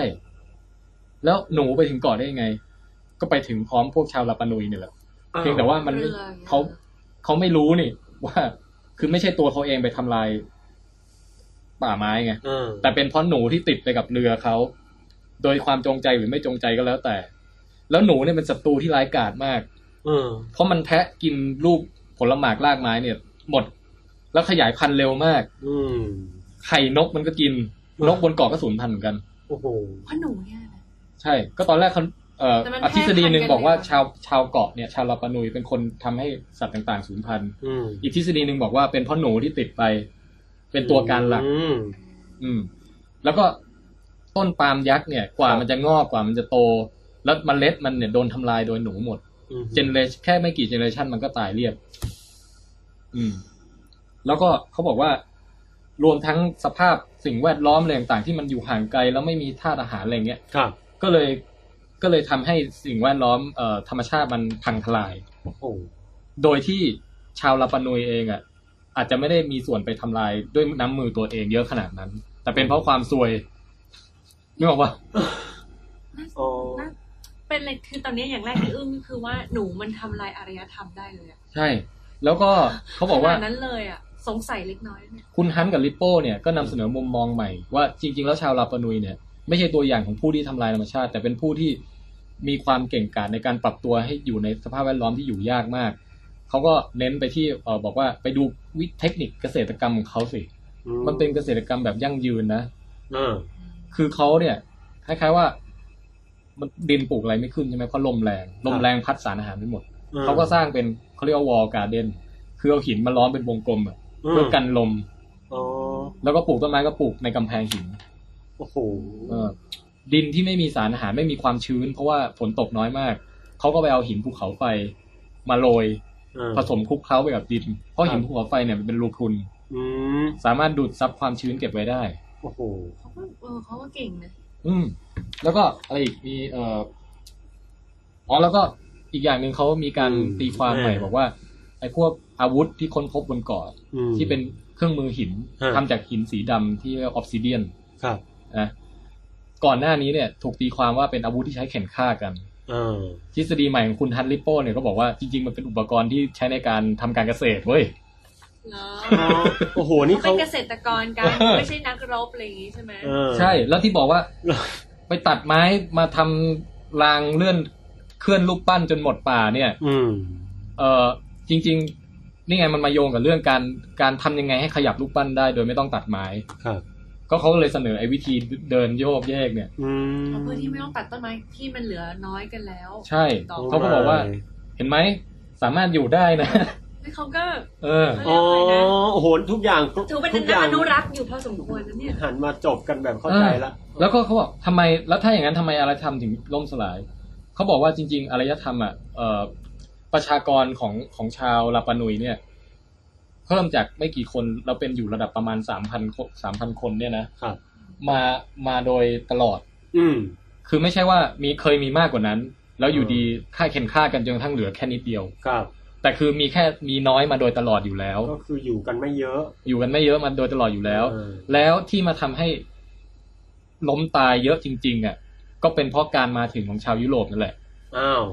ตามสไตล์ใช่ตามสไตล์เหมือนตอนอเมริกาใต้อ่ะก็คือมาพร้อมกับอะไรมั่งมาพร้อมกับ1เชื้อโรคที่ชาวเผ่าพวกนี้ไม่เคยได้พบเจอมาก่อนแล้วก็เป็นเชื้อโรคที่วิวัฒนาการขึ้นมาพร้อมกับ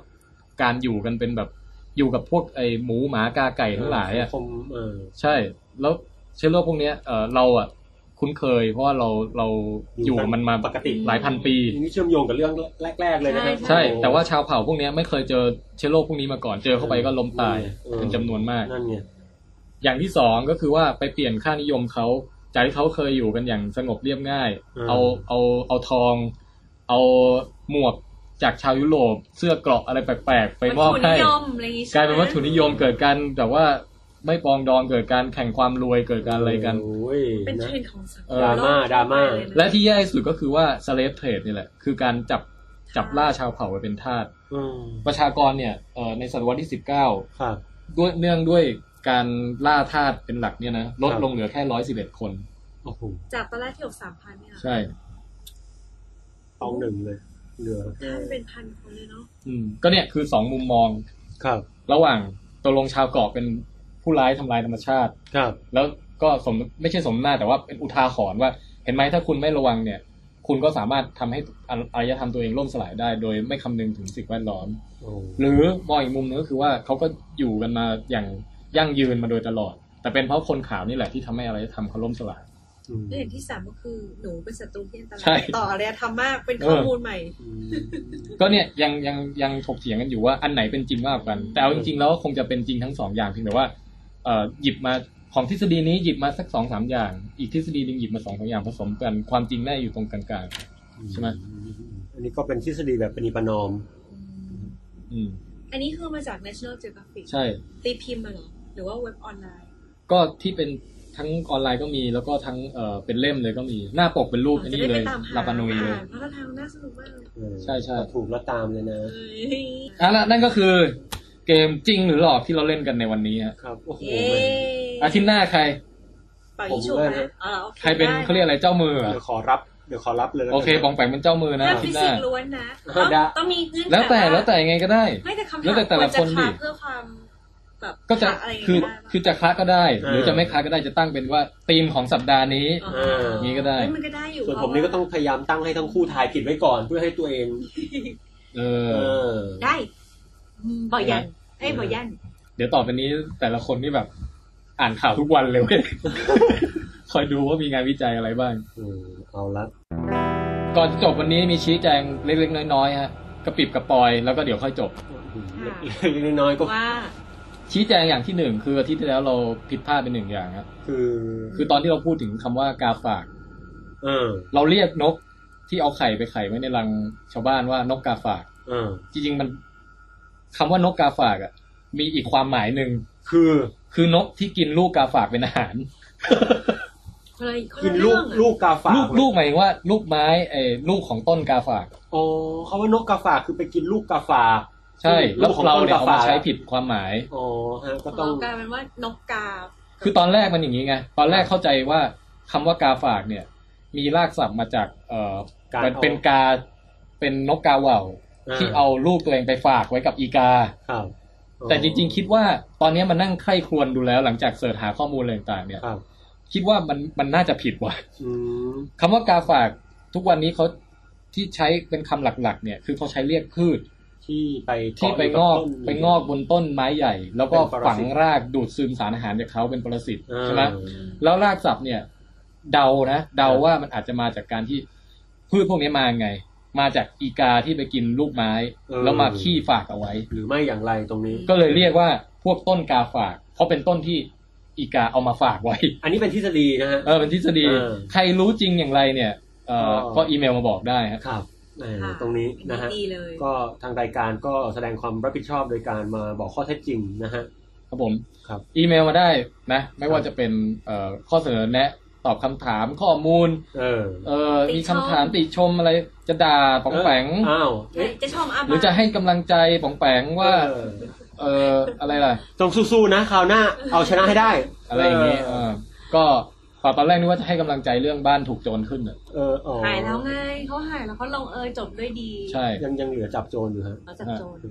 ก็ส่งกันเข้ามาได้นะครับที่ withcastthailand@gmail.com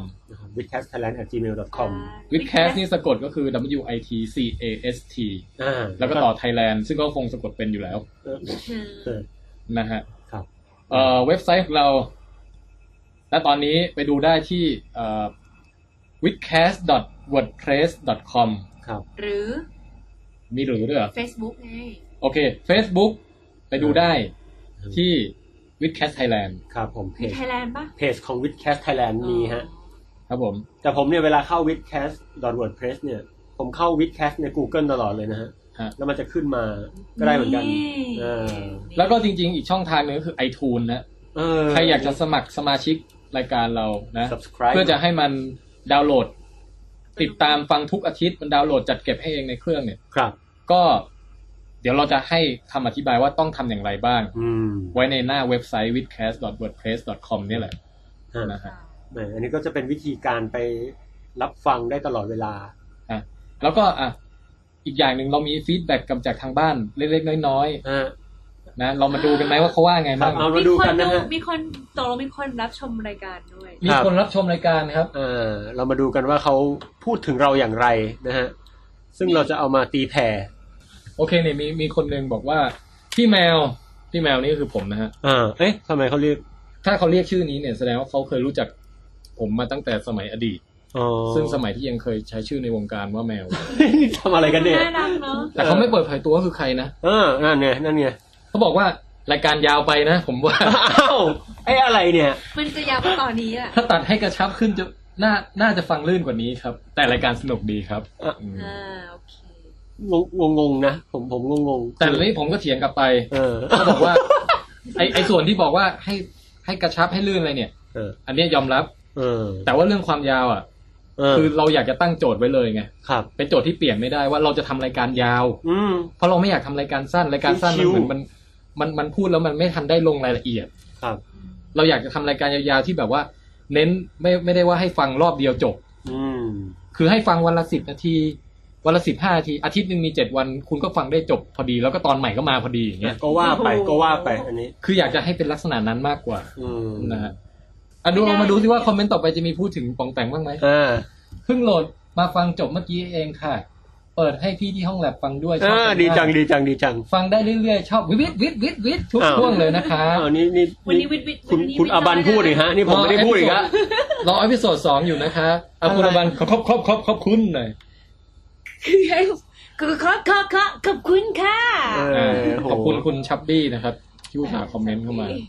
นะฮะอีกคนนึงคุณบดินเหลืองเอาเป็นว่าบดินนะฮะสนุกมากครับรอเทปต่อไปนะครับแล้วก็มีคอมเมนต์บอกว่าอยากให้อัดวิดีโอด้วยครับจริงๆพวกเราก็คิดว่าค่อนข้างจะเป็นห่วงความเป็นส่วนตัวไหมครับคุณอบันที่จะต้องเปิดเผยหน้าตาไม่ก็อย่างตอนนี้ผมเนี่ย ใส่แต่กางเกงในตัวเดียวอย่างเงี้ย อุ้ยแม่ คุณป๋องแปงก็เปลือยท่อนบนอยู่ปองไปก็ถอดเสื้อนมห้อยอยู่เนี่ยส่วนอาบันสิวระเบิดอะไรซึ่งมันก็ถ้าถ่ายวิดีโอพวกเราก็ทำแบบอะไรแบบนี้ไม่ได้ใช่ไหมนี่มันนิคมอาบแดดหรือเปล่าเนี่ยไม่พูดแต่เราแล้วก็อะไรนะมีคอมเมนต์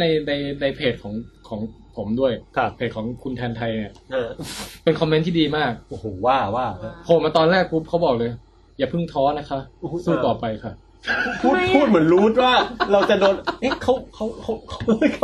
คุณท้อหรือเปล่าอย่าเพิ่งท้อนะคะเป็นกำลังใจให้ค่ะไม่เพราะว่าคุณไปโพสเนี่ยว่าขออัพอีกรอบนึงคนก็เลยอัพรอบแรกไม่มีใครสนใจน่าสงสารเลยมาอัพอีกรอบแล้วเขาคงเห็นว่ามีคนมากดไลค์แค่3 คนหรืออะไรเงี้ยเขาคงแบบว่ากลัวเราน้อยด้วยนะก็ต้องขอบคุณนะฮะตรงนี้เอาไปว่าผมจะพยายามจับคนร้ายให้ได้ไม่เกี่ยวละคือจะไม่ท้อฮะโอเคล่ะวันรายการของเราวันนี้ก็จบลงเพียงเท่านี้นะครับครับแต่ละคนสวัสดีสิก็รู้แล้วลืมไปอีกอย่างนึงลืมเยอะนะวันนี้ปองแปงฝากผลงานดิผลงานใช่ปองแปงเนี่ยไม่ใช่คนธรรมดานะครับแต่มีเป็นคนมีผลงานนะปองแปงทำอะไรที่ไหนบ้างครับเขียนคอลัมน์อยู่ในอเดย์นะฮะครับผมคอลัมน์อะไรคอลัมน์ชื่อดีไซน์นะฮะ DE แล้วก็ไซน์วิทยาศาสตร์นะครับโอเคฮะว่าด้วยเรื่องวิทยาศาสตร์ที่แฝงอยู่ในงานออกแบบเจ๋งๆนะฮะโอเคครับหนังสือที่เคยออกมาเอาแค่ชื่อพอฮะหนังสือจินตนาการฮะทฤษฎีวิทยาศาสตร์สนุกๆครับติดต่อ Twitter ได้ไหมTwitter ผมนะครับ@Mr.Tomkin นะฮะมี S ป่ะไม่มีนะฮะเขาเป็นคนเดียวฮะ Mr. Tomkin คนเดียวนะได้ของผมนะฮะครับตอนนี้เอาผลงานหนังสือแล้วกันนะช่วงขายกันนี่นะตอนนี้ต้องมีบ้างใครอยากติดตามก็นะฮะมีหนังสือโรคจิตครับโรคจิตสำนักพิมพ์บุ๊กนะครับหนังสือมิมิกเรียนแบบทำไมสำนักพิมพ์ Open Book นะครับแล้วก็โลกนี้มันช่างยีสต์กับโลกนี้มันช่างยูสของระหว่างบรรทัดนะฮะนอกนั้นก็มีผลงานแปลซึ่งก็เดี๋ยวไว้กล่าวถึงในโอกาสหน้าแล้วกันหรือถ้าอยากติดตาม Facebook ของผมก็เสิร์ชง่ายๆครับแทนไทยประเสริฐกุลเดี๋ยวก็เจอเองไม่มีตัวปลอมนะฮะไม่แน่ใจเดี๋ยวต้องไปเช็คก่อนอาบันมีจะฝากฝังอะไรไหมไปติดตามอาบันได้ที่ไหนอะไรเงี้ยเขาเป็นสามัญชนอ่ะเขาไม่มีผลงานหรอกทวิตเตอร์อะไรไม่เปิดเผยอ่ะTwitter นี่เอาไว้ระบายในชีวิตเฮ้ยหรือว่าเราไปเซตอัพ Twitter ใหม่ขึ้นมาชื่ออาบันเลยเพราะว่าเผื่อใครอยากติดตามอาบันอะไรเงี้ยได้หรือเราไปเปลี่ยนชื่อ Twitter ของแล้วก็ไม่ต้องพูดเรื่องที่เปิดเผยตัวตนอะไรเงี้ยเราพูดเรื่องอื่นไปที่พูดเมื่อกี้เนี่ยคือเป็นชื่อ Twitter ของดิฉันตอนนี้แล้วค่ะเหรอไม่เปลี่ยนแล้วค่ะไม่เปลี่ยนแล้วค่ะเพราะว่าในนั้นก็คือจะพูดถึงดาราเกาหลีมากอะไรมากอะไรอย่างเงี้ยนะคะโอเคครับวันนี้รายการจบแค่นี้ครับเย้ไปกินข้าวกันหวังว่าพบกันใหม่หวังว่าจะสามารถจัดรายการในคราวหน้าได้อย่างสม่ำเสมอคือ7 วันปุ๊บมาออก7 วันปุ๊บออกนะฮะฟรุตครับผมอย่างไรก็ตามวันนี้เนี่ยก็คงต้องขอกล่าวคำว่าสวัสดีครับสวัสดีนะครับสวัสดีครับลาไปก่อนพบกันใหม่ครับ